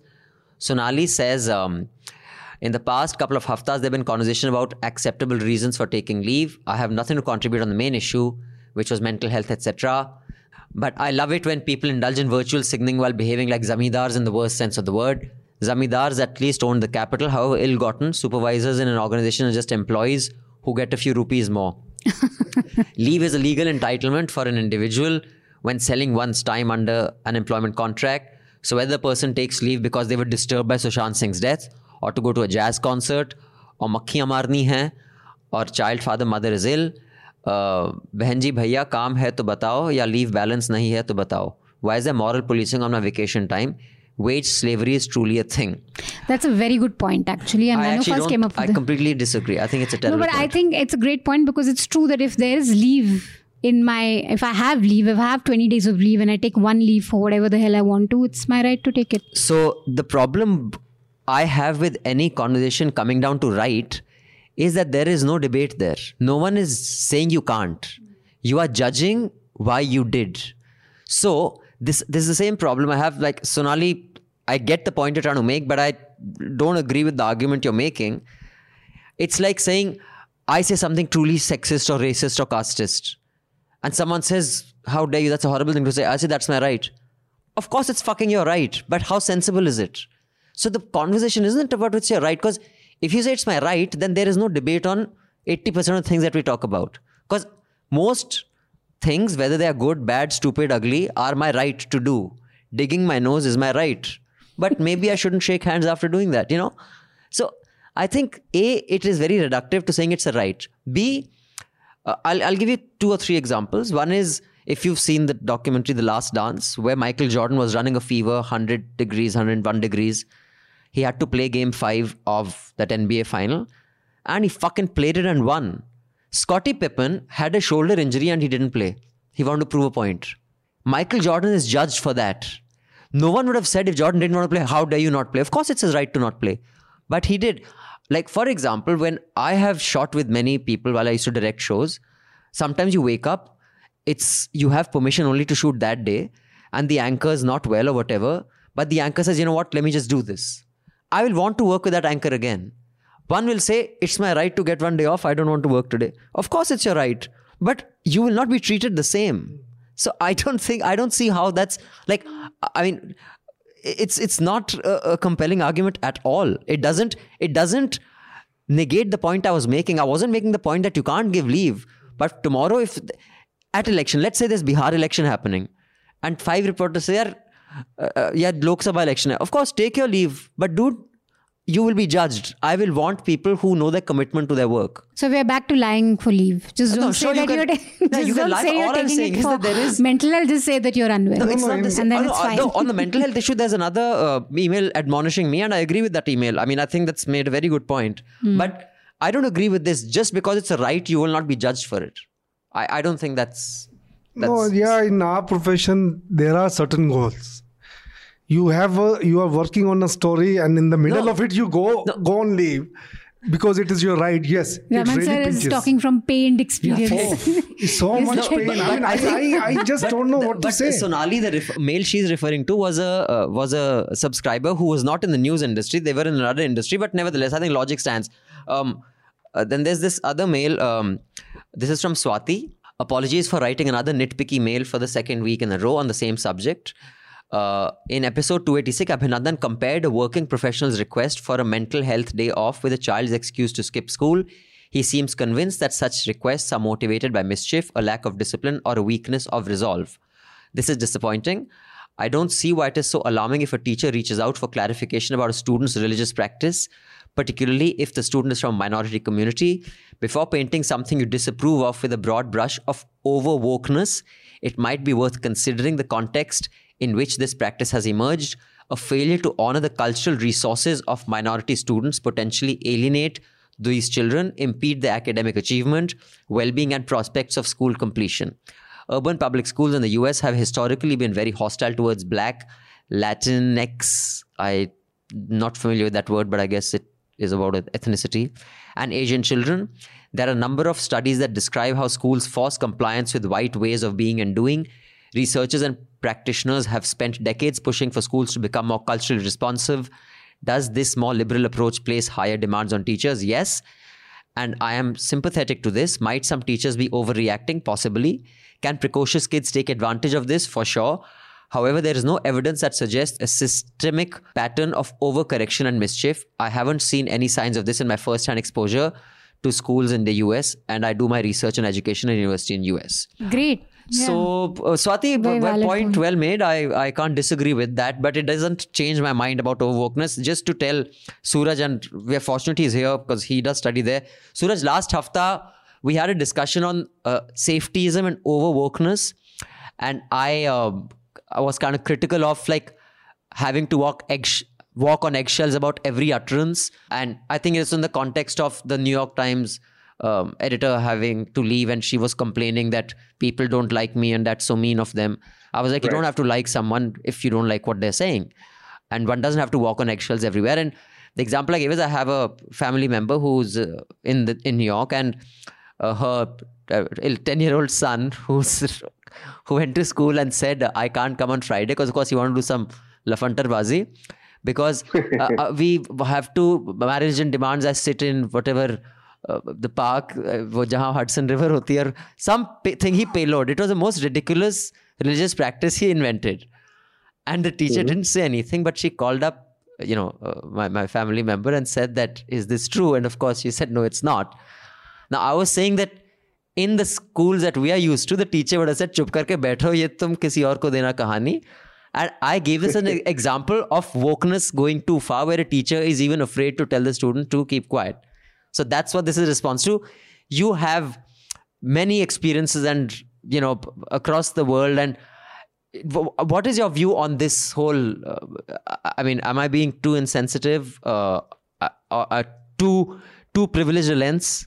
And then, this is, so the conversation that we are having in this time, if you had this conversation, let's say 5 years ago, 2 years ago, especially pre-Me Too movement era, at least it would not have, rung so many bells. But now the politics has really changed in the way we interpret every other sign, every other conscience. And due to that, what has happened is you say anything, it's almost like the George Bush's statement post 9/11. If you are not with us, then you are against us. So there is no like a middle path that one can say, because it applies to every other conversation we have in our society. And I, for the one out of my experience, of course, is not a huge supporter of binary politics. Not at all, convinced the merit of collective understanding and collective hearing process. Because what happens is that the second stage of what you just spoke of overwokeness, is almost a laughable term, is cancel culture. Because if you don't listen, and then all of a sudden you pass a comment, and so in fact, as we speak today in the Congress, when a Republican member who was a conservative raised this issue of an editor, and they had a meeting of Jeff Bezos, Tim Cook, Pichai, and somebody else, I think. Yeah, so the four top-notch people in the field were there, and so they were asking about how do you censor, because this editor was not even, she was center of left, is what that Congress man raised this point. Right. And so what happens is it's clearly, and simply because politics is changing, right? Because now the marginalized subjects are actually articulating their voices. And so going back to the Latinx is basically an identity of the Latin American community, and the X is there to degenderize the aspect, and so that's why the Latinx I becomes, because then again this was brought out again by the lesbian, gay, trans movement, as well as the gender justice movement folks who then inserted there. So what we have is, at one point there was one Latinos, Latinas, but then again that was Right, it was gendered. they were gendered, so they added Latinx. But again, what I recently saw, especially, and again, social media knowledge is highly. I mean, I'm the old school guy who will book mein nahi chapa hai na, reference nahi na, so I will take my time to come to terms with it. Right. So I know, but again, on Twitter I saw so there is a new term called Womenex, WOEM Okay. XN, if I'm not mistaken the spelling, and so the whole politics of that is to be sensitive to the other genders, fluid identities. But then a trans account on Twitter said that this is also against trans. So then where do we then make ourselves more digestive and more compassionate to other people's experiences, and we can develop collectively on that. And for that I will need to take Abhinandan in confidence if I want him to believe in certain things.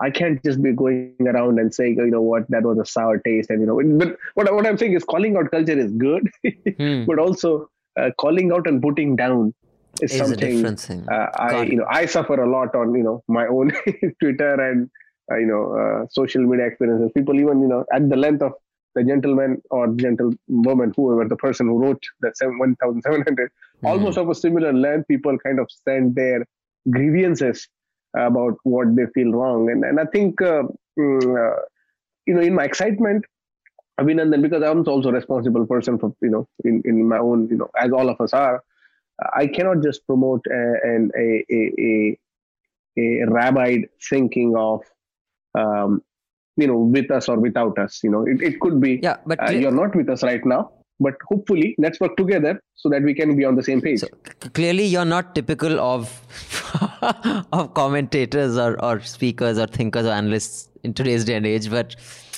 thanks. I have another mail. Pruthul has made the point again. He thought what I said last week was not quite, he doesn't agree with it, and Pruthul has written a not very long mail, but I'll read the key parts. His point is that when I said that the person who wanted to take a day off because they were disturbed by a celebrity's death who they didn't know, he says when NL team does a chat room session where technically they are only seeing their own colleagues on camera and screen, but there are other subscribers in the shadows looking at you, listening to you, asking you questions and getting the questions answered. It kind of creates a sense of importance amongst us. I can't speak for everyone, but last weekend was my first NL chat room session. And when Mr. Meghraj, I think you mean Megnath, addressed my question, even though none of the team of subscribers could see or know me, I felt good about it. And on social media, everyone like Ms. Bhaskar, sometimes they respond to people. And he goes on to say, when this celebrity dies an unnatural death, who you've interacted with or have known or watched the interviews at length, like Mr. Irfan Khan or Mr. Rajput, it simply shakes our world. I myself was very shaken by Mr. Khan's death. I had just watched his movie Maqbool a night before, and I wake up to the news of his untimely demise. I couldn't get anything done that day. He didn't even know I existed. I didn't know him any better than his movies. But when you see an actor in their deep personal being, like being in their pajamas in their bedroom talking to you about anything, you feel you are listening to your friend. And when your friend passes away, it affects you no matter what. And that is why it cannot be compared to the same thing as seeing someone run over at Connaught Place. Not saying that your experience was less traumatic, but that's not the same thing. And that is why the whole culture of safetyism and cancel culture is so deeply rooted in today's day and age and so personal to each individual and cannot be snickered or ridiculed at.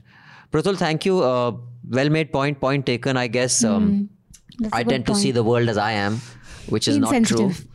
Insensitive. So yeah, I guess I can't argue with that. I have been accused. But that's a good point. All really valid points. Yeah, valid point, I guess. By the way, in case you Mufat Khors who are listening to this hafta for free are wondering what is an NL chat room, once or twice a month, depending on how busy we are, we come on to a Zoom call and that link is sent to all subscribers and you can actually ask us questions which we answer live. It's an exercise in transparency and accountability, that if you think what we're doing is good, bad, ugly, right, wrong. And I so just you want can to point it. add to these mails that it's nice that none of them cancelled you or me for our views on the leave, and instead wrote these mails that have made Explaining us think. I agree. And I mean, I'm definitely more evolved now. Just listening to these point of views make you think about your own position, and that's great. I so learn thank more you from our subscribers than they learn from us. Yeah, thank you for writing to us and not cancelling In us. fact, my views on gender have changed across episodes of Awful and Awesome, because the first time when I was like even further conservative than Rowling's view on binary identity, because that's the world I grew up in. I went to an all-boys boarding school, and it's so deeply, this is what a guy thing is, this is what a girl thing is. It takes you a while, and wonderful subscribers who just don't say, "Abhi chutiye, hat nikal gandu." They actually explain the full thing to you, so they can I can learn. And I learn something new with every mail. Sudarshana, I've read your mail. You said I don't have to read it out. You've spoken about COVID and how we can have a more informed discussion on COVID. Point taken, we shall for sure. Thank you for your mail. And I have 2 or 3 more which I can come to later. But first, let's come to Kashmir. Let's start off with just, Manisha, you can just tell us the Supreme Court on Saifuddin Soz, and then we can just get the panel's view on it. Hi, this is Lipi Vats, the producer of NL Hafta. This podcast was recorded on a Thursday. On Friday morning, the detention of Saifuddin Soz made front page news on Indian Express and the Times of India, among other newspapers. Saifuddin Soz's wife went to the Supreme Court saying that my husband is illegally detained. And it's been it's been almost a year now? It's going to be a year on August 5th. So he has been illegally detained. The central government said, no, of course, we haven't detained him. He's free to go where he wants. Supreme Court says, very good, tum to kabhi jhoot bolte hi nahi. So the wife's plea dismissed. Yesterday, NDTV's cameras went to his house. The cops didn't let them in. They didn't let Mr. Soz out. And he's shouting from inside, ye dikhao Supreme Court ko ki I cannot move. So that is now this should, in my view, have been the prime debate across channels. It should have been front page news in papers today. And all the wonderful papers that we keep talking about, Express and all notwithstanding, none of them had this as front page news. And the center has outright lied to the Supreme Court. A lie that is demonstrably a lie. There's video evidence of it. Yet, fuck that. This is where we are. So that's the context of this. So, a short conversation on Kashmir. Suraj, if you could weigh in first, and then we'll come to Anand. What do you make of the Supreme Court's role in India, especially in the country you're in right now? How institutions are pushing back at each other, trying to keep some sort of a balance going with, Portland, the jo bhi kehte hain, wo jo nameless Fauji aaye hain. And in the Portland, I think the mayor or someone is going to court against Trump deploying these federal forces, and other states. New York apparently is also, seeing these people. Here, do you see institutions pushing back to maintain a balance?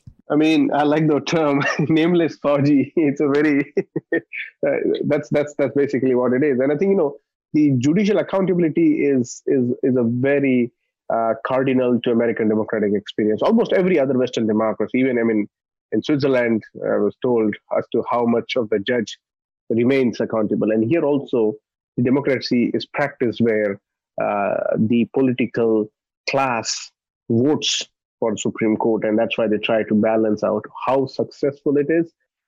That's a conversation on the day.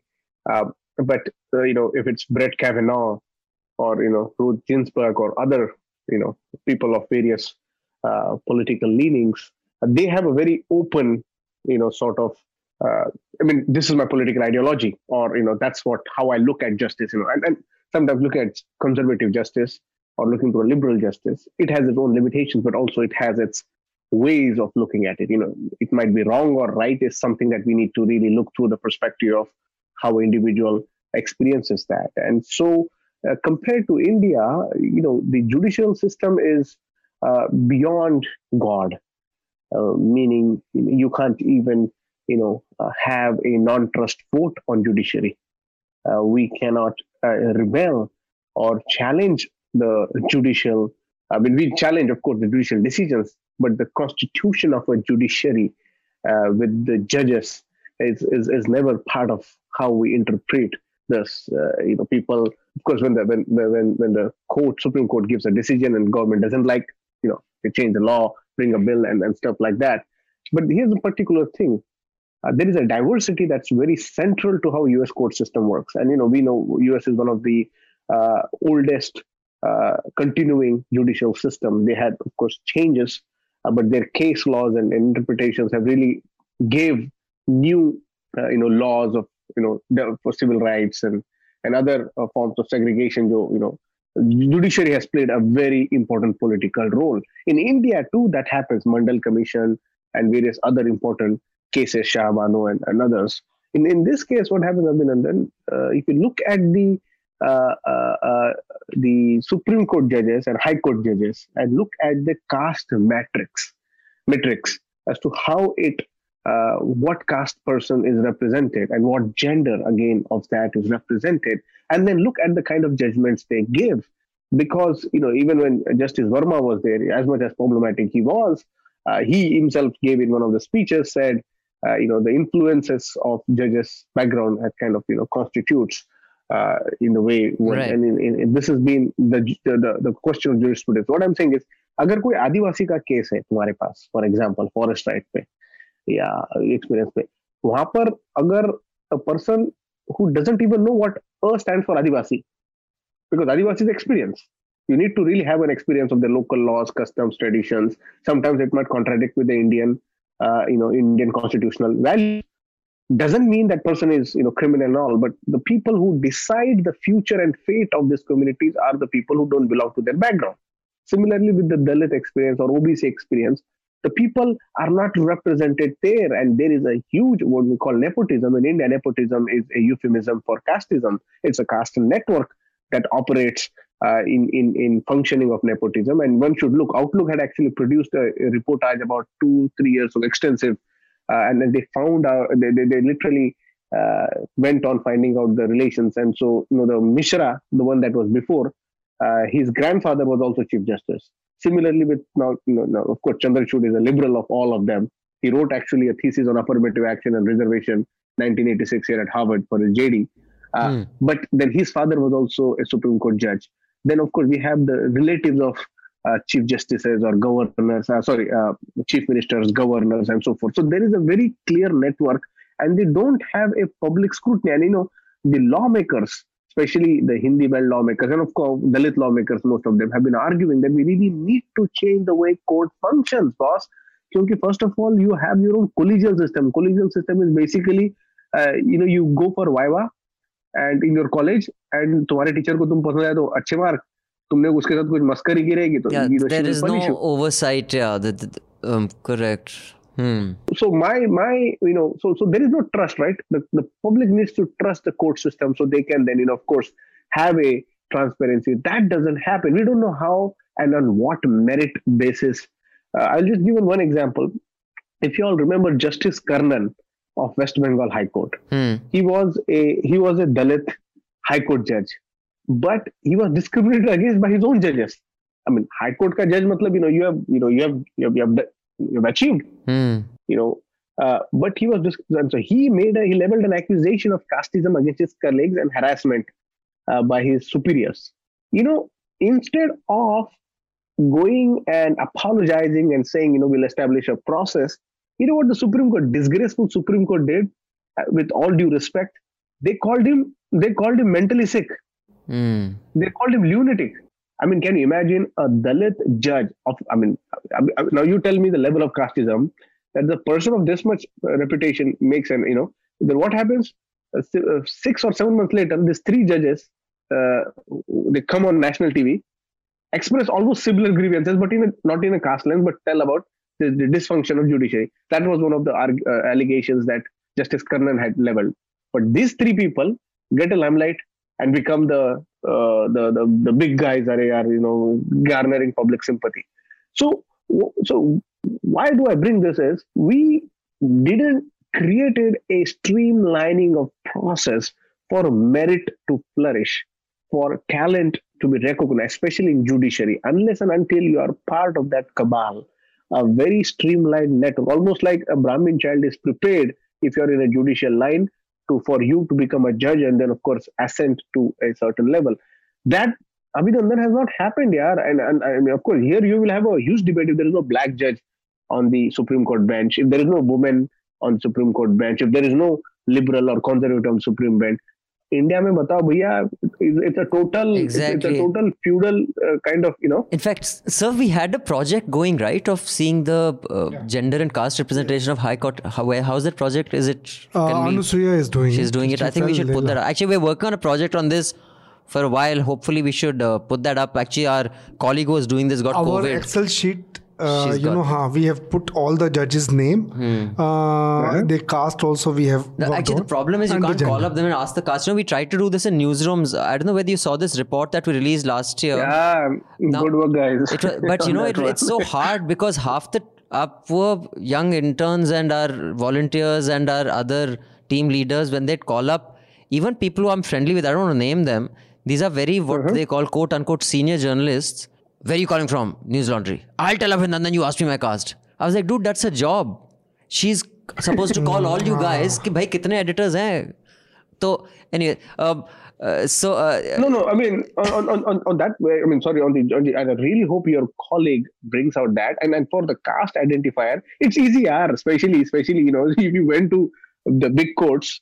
It just takes for their bench उनका जो जहाँ से वो निकले हैं. People will always know that. What happens?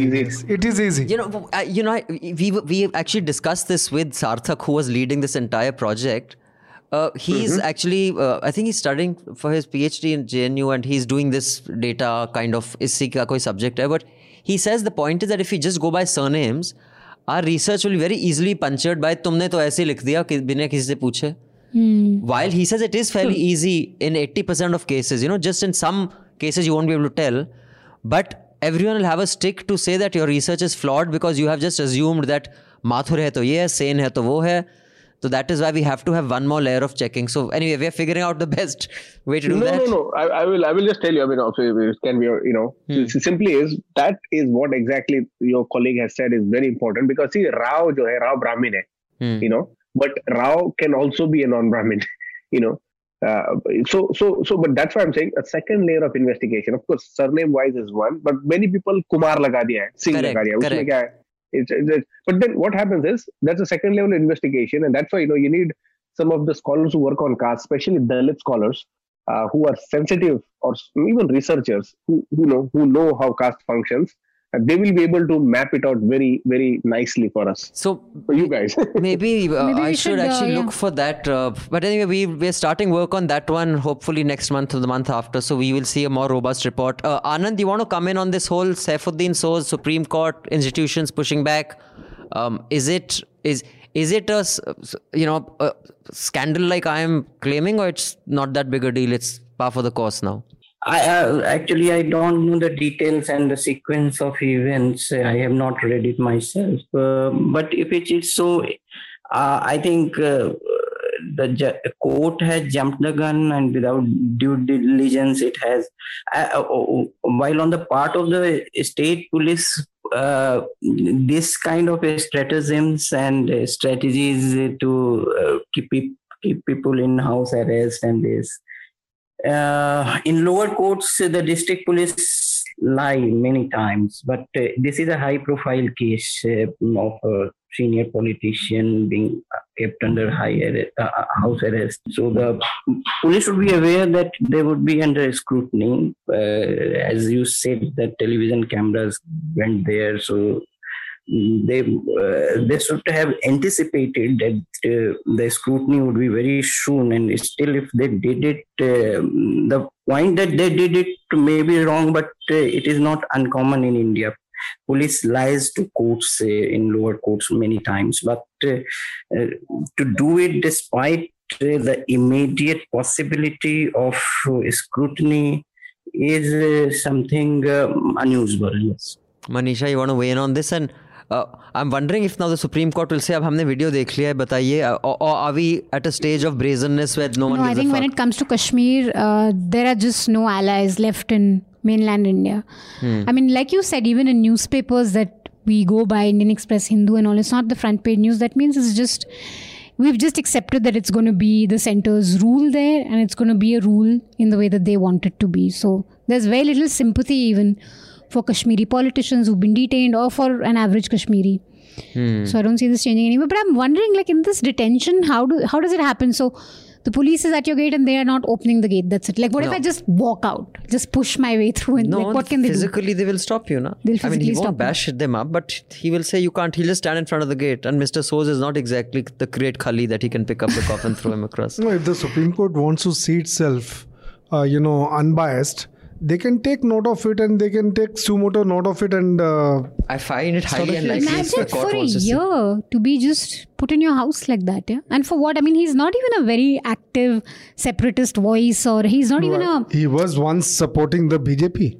Yeah, he's not a politician who's a troublemaker, quote I unquote. definitely think this government has gone at a different... In fact, my recommendation has something to do with that. And they can do it because they know there's no sympathy, or there's going to be no media scrutiny when it comes to Kashmir. This is where the Everything media... is... Now I realize the importance of media. Had this become a shouting thing like the Jan Lokpal movement had become, it would be impossible for governments to ignore. This email is from Goonj. Goonj says that I love News Laundry, but there's a stern, maybe a rude mail regarding Hafta, specifically about Abhinandan giving his views on deaths during COVID. He said so many wrong things in a span of 1 minute that I was forced out of my laziness to writing this email. Goonj, you've gone out to say that basically my point about that Indian Express report I quoted, that if there had been a huge number of underreported deaths on COVID, the overall deaths for this quarter 2019 and this quarter 2020 would have been different, and it wasn't.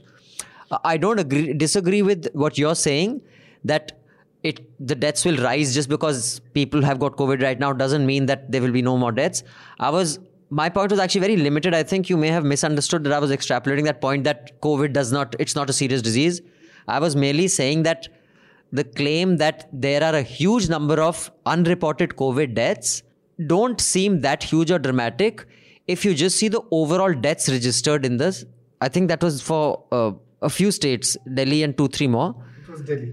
It was just Delhi. It was just Delhi, 26,000 deaths. Yeah. 5,000 short of last year. So you're right, COVID, I mean, one can't be casual about it, but that data doesn't add up. You're saying there are other data points that, the economic cost of the virus is going to cause many deaths. Yes, it's going to, and it might.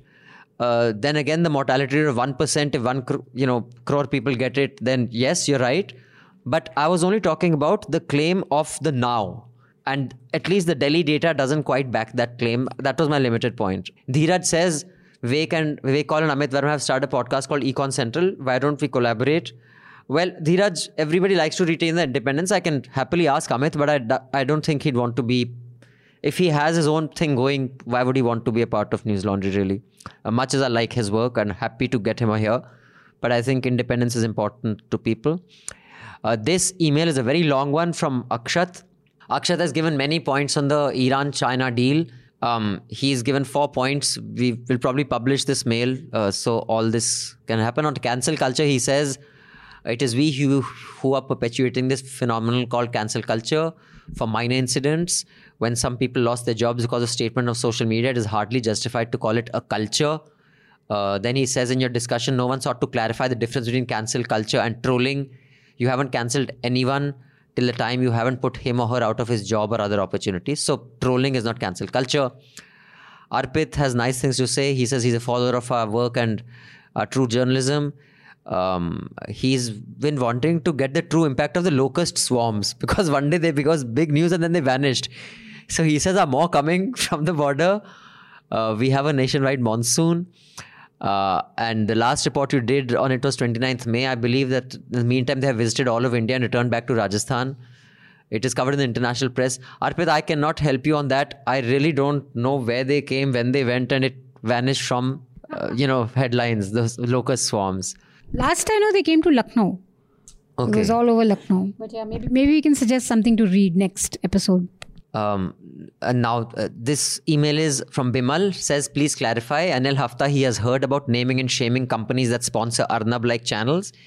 In an ideal universe, the companies will withdraw their sponsorship to the program, and hence someone like Arnab will be forced to self-censor. Isn't this the same as cancel culture? Now you don't have any proven criminal nexus between Arnab and incitement of communal hatred. There is no concrete objective evidence of trust of this in your hand, but you strongly feel deep within yourself that what Arnab is doing is making our society unsafe. The only difference between this and News Laundry line of thought and the woke sensitive youngsters of the West is that they're taking your actions to its logical conclusion. In US, Arnab would never have existed and he'd been forced to censor himself by such actions if an American News Laundry called him out. So how's that they who are getting things done as labeled squishy and hypersensitive, who don't fully get concepts of freedom of expression and liberty, and people like NL team who are failing in getting the same things done are battle-hardened, realistic, mature folks. So I think it would be cancel culture if we were taking on Arnab for siding with the Prime Minister or being right-wing or being supportive of BJP or being a political propagandist. We're not doing any of that. In fact, it's okay if he was any of that. But the fact is that he uses his shows to spread misinformation and incite communal passions. Palghar was a clear case where he clearly said stuff like Hindu होना अब हम मारे जाएंगे अगर हम सनातन धर्म को follow करना मतलब हिंदुओं को हत्या हो रही है मतलब he took a crime and made it communal, and that's apparent. So we called him out for erroneous reporting and communal reporting. And and these are global standards. Yeah, I mean these are acknowledged over centuries. What Right. misinformation is, what communal. We're not cancelling him for being a BJP supporter or being a Modi supporter. I think, Bimal, what I think you might have missed in your analysis is that any culture is not a theorem. It's not 2 + 2 = 4 and I can prove it and that's that, QED. Cultures exist in collective consciousness, in social norms. Like I can have a show today that says, जब तक औरत दहेज नहीं देती अच्छी तरह treat मत करो, उससे शादी मत करो. I can say काली है तो शादी मत करो. I can say अगर इस कास्ट का है, इस जाति छोटी जाति को छुओ मत, आपके हाथ गंदे हो जाएंगे. I can say कि अपने बर्तन मुसलमानों को ना दो. That's fine, I can say it. And I think if someone says ये बंदा क्या बोल रहा है, इसका शो मत देखो, रेनो सेंसोडाइन अगर आप इसका शो स्पॉन्सर कर रहे हो आप बेवकूफ़ हो. I don't think you would be writing this mail. Even that is someone's view, and trust me, in India there will be people with the view that I just said. Now in our view, what Arnab does or what Rahul Shivshankar does, other than the outright false reporting they do, which is demonstrable, that is like a mathematical theorem. I can prove that is untrue. But even if I were to take that out of the equation, in the culture that I believe we live in and in the phase of evolution of liberal thought and tolerance and mutual respect that we live in, he is still somewhere in the Stone Age. So you're right. I disagree with Manish. You may call it cancel culture, but it is a culture. And the culture that I come from and that I want to live in, Arnab is a dick from hell and a relic. So I will call him out for it. And no, it's not the same thing. Not because it is math, because culturally it is different. That is my view. If anyone wants to win, Anand, Suraj, Raman sir, if you want to have anything to say. You said it all. Suraj, anything on cancel culture? Is it the same? Yeah. You mean cancel culture or Arnab? No, just this mail that when we call out sponsors who sponsor such hate-filled shows, are we also basically indulgent in cancel culture while I find people hypersensitive if they want me to walk around eggshells around that? Is it the same? This is a failure of liberal value. What one calls liberal value is very tested to the purity of waters. Meaning, if you can see the base of this lake, you feel it is trusted. But if you can't, then you don't. And that's what people do, is try to always use that logic of, even the hypersensitivity and all. I would like to congratulate you guys for calling out those sponsors who are promoting this kind of hatred, because you see, when the Nazi Holocaust was happening, there were corporations who were supporting and giving intelligence information. Like IBM was one of those. Right. And of course, it was taken to court, and so actually, in a way, you are doing a favor on them by telling them that these are the wrongs you are doing, and you better be careful, because what is happening in this is you are in lieu of promoting your personal interest, you are actually indirectly contributing to create more instability. And sometimes so the point is, we are right now in war. Many people don't realize that, because many people live in their middle class cushy internet Wi-Fi houses. They don't realize the amount of war it is going on, especially if you look through the political dissidents and all the attacks and all the kind of cases you're talking about. So when this storm will hopefully, touch wood, be finished, or at least, silenced for some time, then we'll be able to hear out what were the wrongs we do. Right now, this cacophonious whataboutery is just become the synonymous to Indian cultural value. And when you are, you're not canceling them. You cancel the people who you think can have a potential of dialogue, and they will be repairable. But certain cases, as they say, loose cannons. If you know that this is not gonna, this is a different kind of breed. And even if, for example, the likes of Arnab and the others, if they redeem, even in the redemption, there will be a fake. I mean, the kind of work they are doing, and I'm people are saying, right, sab yaad rakha jayega, and Chaurasias, for example, young daughters are growing up and all. What kind of memories does he want to give to them? Or also the other kind of cultures for other younger generation. And then of course they will be like, that was a different time. Now I would like to come and apologize. No, in Nuremberg trial, if you fucked up, you fucked up. You gotta stand to the crime that you have committed. And of course, I'm taking it to extreme of comparing it to Nuremberg, but I'm just giving it an analogy that you will not just wash away hands. So for the people like you guys, if you're calling it out and making people aware and also telling the sponsors, I think it's the service of democracy. Right. Thank you, Suraj. Anand, do you have anything to say on cancel culture? You weren't there last week about am I too harsh in my view on safetyism and expecting people to not be offended by everything? I have a very brief point to make, and that may be just a semantic quibbling, a kind of semantic kind of nitpicking. But I am uncomfortable with the practice of use of the hate and love dichotomy to represent very provocative media. I would use harsher terms, but not hate and love. Harsher terms because, say, a spite, or I said once, a spite, malice, but not from what they do. They might be doing horrendous things, but the impact on viewers, I don't see it as hate and love, because hate and love are very private emotions, and if to say that someone is a carrier of it or agent of it gives your criticism of it a moral unassailability. You are putting yourself in a position where nobody would assail you because this is hate and love. But these are private emotions. The impact on viewers, I see television news viewers now, they may be watching horrendous things, but they don't just somehow are filled with hate or love for somebody. What I would club them as carriers of malice, a spite. That is all. Thanks. Now, this mail is from Mithila. Hi, the NL team. I'm sure you've received a lot of mails from people regarding your take on safetyism and your critique and on you. Here I am with a rather bland view on the whole thing. Actually, Mithila, I think you have a very nuanced view. Thank you for it. After reading a few articles on the same, I acknowledge two things. As it is widely known and accepted by many, objectivity is not a way to deal with socio-political issues. Two, political correctness is far from being a sacred virtue. There was an email you guys received in last hafta which criticized Abhinandan and Manisha laughing at some examples that were being cited. All I have to say is that you can't take a person's humorous reaction on anything as their insensitivity towards a certain issue. For all you know, it could have been one of their coping mechanisms. So, good point, yeah. Mithila, you're clearly smarter than I am.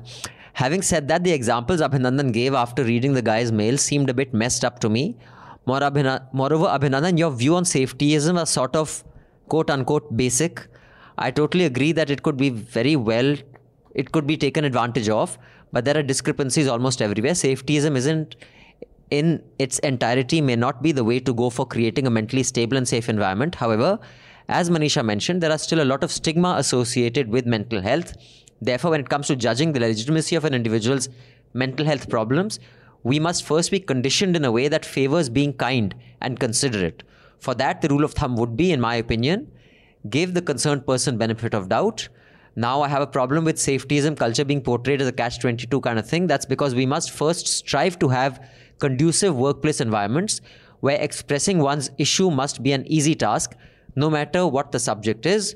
This might be idealistic to a somewhat complex concept, but I can vouch that this remedy works as it works exceptionally well in universities, where the students studying together and the faculty have a brief but accurate knowledge about each other's background, etc. Thanks, Mithila. That was very, very useful. And the last email is from Kinjal, who has said that our video on Anna Nagar was really moving, and I'm sure it wasn't as bad as the Assam floods, but their agony is no less horrendous. He says, Kinjal says, what can we as individuals do apart from donations to help make things better for them? I really don't know, Kinjal. I guess the only people other than provide material help to help people whose jhuggies have been flown by the rivers or by the overflowing nalis, unless you're physically here, which I would not advise because of COVID. In the current circumstances, I don't see one being able to do much other than donating to organizations that are working, to help those. And like I said, during the pandemic, the exodus, just identify an organization that you can vouch for is doing good work and give to them. I often work with Uday Foundation. I have seen firsthand they do really good work. The money is well used. So I did not give to any PM fund or CM fund. I gave to Uday Foundation because they are still continuing to do very good work. Identify an organization in your area that, I repeat, you can firsthand vouch for and give to them. But don't step out yourself. I don't think that's advisable.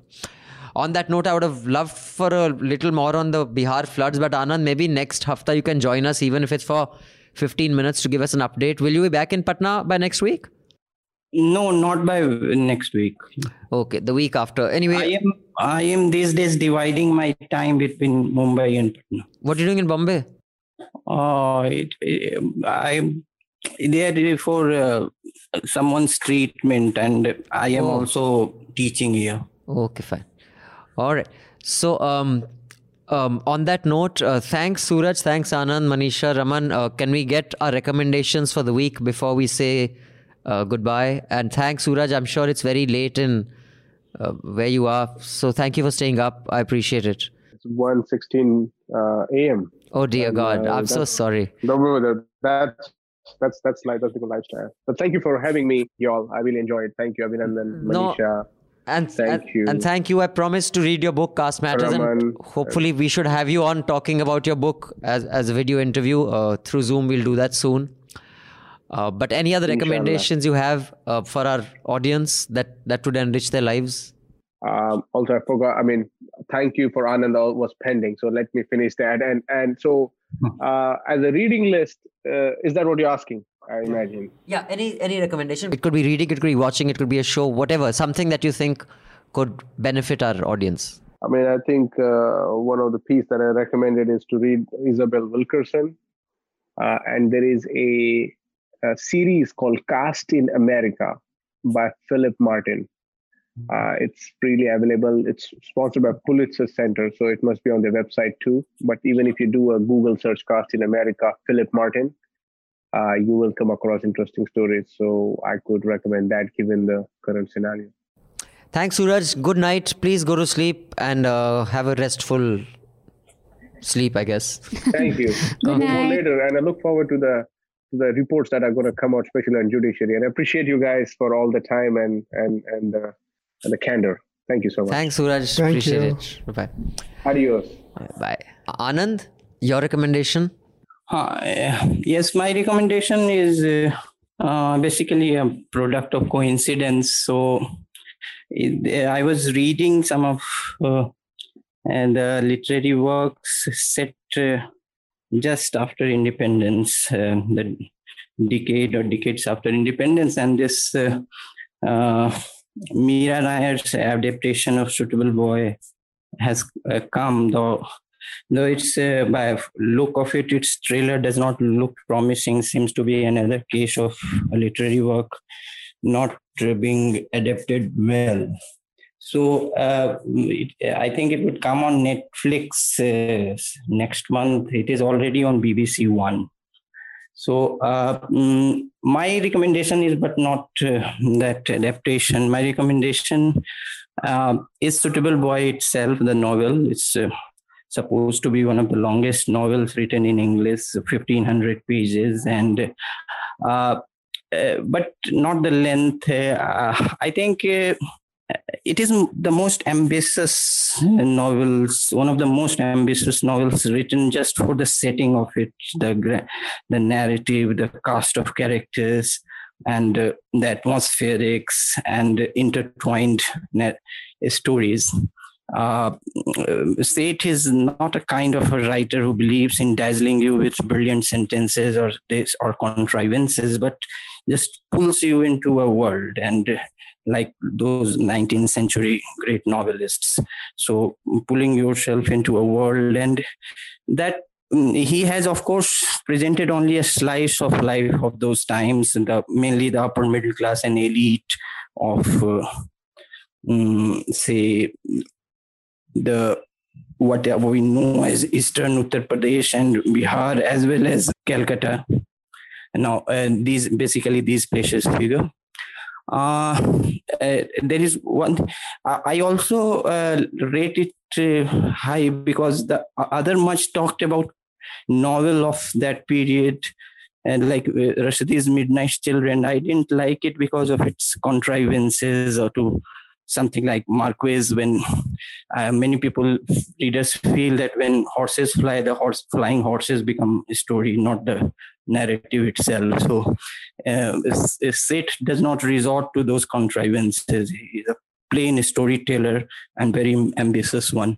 My second recommendation is related to that only, and that is in the same period, a very major Hindi writer who edited literary journal Hans, Rajendra Yadav, wrote Pret Bolte Hain, and which was later published as Sara Akash. Now, it is a take of the 1950s middle class life. And this is a kind of life that does not figure in Seth's work. So I think both together would complement in a way that they would complete a picture of middle class scenario, at least in a part of North India. These are the two recommendations. Thank you. Raman sir, yours? A mini series called Tokyo Trial on Netflix. This is, I wasn't in fact aware of this, and Irfan Khan has acted in that. He was the India's entry. This was about the international, military tribunal along the line of that Nuremberg trials. So very interesting, in fact, and Netflix? Very well made. Netflix. Okay. And Irfan Pathan Irfan Khan has acted as Justice Pal, representing India. Nice one. Chalo. Manisha? I second Anand's recommendation on Suitable Boy. I think it's one of my favorite novels, which is why I think the series will really disappoint. I can't believe that guy's playing Man, that little kid-looking guy. What's his name? Shahid Kapoor's son. Oh, is it? Son, nahi, brother. Oh, is playing who? Man, the character who's with the Saida Bai. Okay. I mean, he's one of the most fascinating characters. So, definitely read Suitable Boy. There's an interesting piece in Film Companion by Bharadwaj Rangan on the headline is "Films may be on break, but our obsession with film news clearly isn't."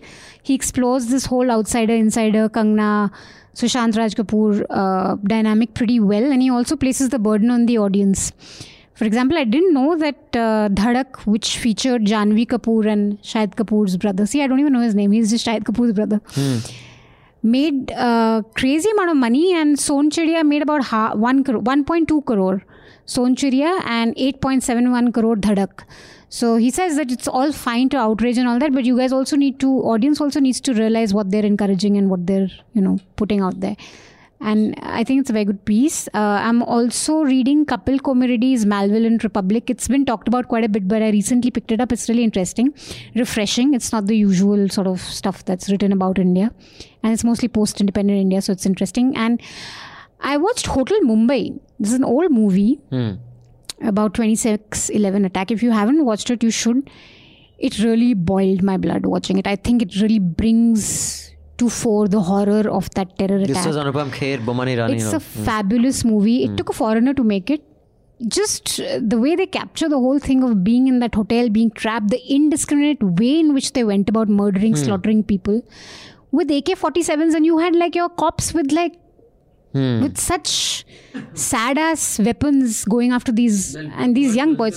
You know, that it also works as a good propaganda film for the right, I guess, because it really makes you angry against Pakistan and makes you really angry at this whole terror nexus. And also how the government then was completely like, for one day they just didn't know what was happening. They were just completely it took 24 hours for the proper reinforcement to come. I was shooting Highway on my plate and we were somewhere in Punjab. I think I was in Ludhiana, Jalandhar. And I think Rocky Amir came and said, have you seen the TV? I was like, what? He said, yahan saath dekhte hain. So we went to their room and this was happening. And the first report, so that is a gang war. Because I think Cafe Mondiga was the first one to... Yeah, Leopold. And then later... Yeah, for the longest time, they thought it's a gang war. And then, of course, then I remember we had to go to sleep. I said, we have a really 5 o'clock start in the morning. Please, everyone go to sleep so we can wake up on time for the... And the most chilling aspect is that here are these men who... How do you fight someone who doesn't care about death? I mean, they were there to die and kill. Yeah, but I think from this you have to learn lessons. You make sure that you don't turn more people into those who don't care about being pushed to the wall, which is, I think, also what's happening.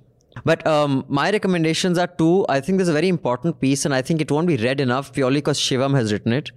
And Shivam Vij has a lot of haters. But Shivam Vij is read a lot. I know, he provokes aptly for people a lot of people also just because Shivam hai, because he sometimes writes provocative pieces, sometimes he makes predictions which don't come true or whatever. But he writes a lot of good pieces. There's a very important piece in print. It says Indians will regret their silence over Modi's ever-growing list of political prisoners. And he lists all the people, if you stand up against that, one after the other. We don't know yet. We are recording this early in the morning, but we'll know later in the day. We have some information about some students that may be picked up by the police today. So I think this is an important piece. And one thing that I recommend actually Awful and Awesome, and I want to, suggest on Hafta, because I want the Hafta audience to watch it. It's a show called Norseman on Netflix. And I think it's hysterically funny. I was cackling like a witch while watching it. But what also struck me was how it has escaped the scrutiny of the woke police. Little Britain had to apologize. The makers of so many shows have apologized.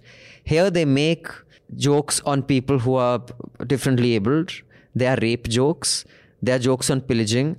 And some have a broader point, which I understand. Humor works like that. If you're making a bigger point, you can use a fulcrum that is, offensive. But some of these jokes they're just for the fuck of it. It is not making a broader point. And how does this show get a free pass? But I think it's a very funny show. And it has some really good contemporary references also. On that note, I'd like to thank Lippy, Aditya, Anil, and everybody else that go into making this show. And like I said, a lot of people work hard to make these shows happen, these podcasts happen. Our reporting also costs money. Do go to newsronnie.com, see what we do, pay to keep news free. And for the duration that Hafta is free, share it with 5 or 6 people you know. And if you can, please don't stop paying just because Hafta is free for this time period. We still need to pay bills and salaries. I'd like to end this Hafta with the song dedication to the central government and its constant utterances down the few years to the Supreme Court.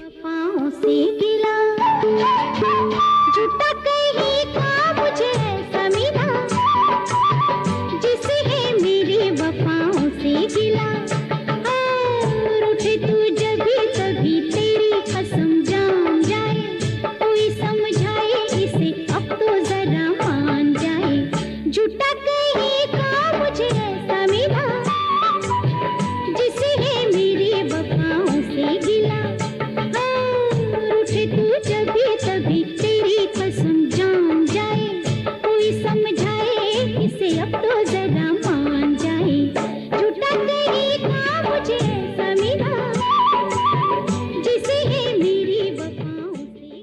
All the News Laundry podcasts are available on Stitcher, iTunes, and any other podcast platform. Please subscribe to News Laundry. Help us keep news independent. To catch all our podcasts on news, pop culture, current affairs, and sport, visit newslaundry.com. Follow us on Facebook, Twitter, and Instagram, and subscribe to our YouTube channel.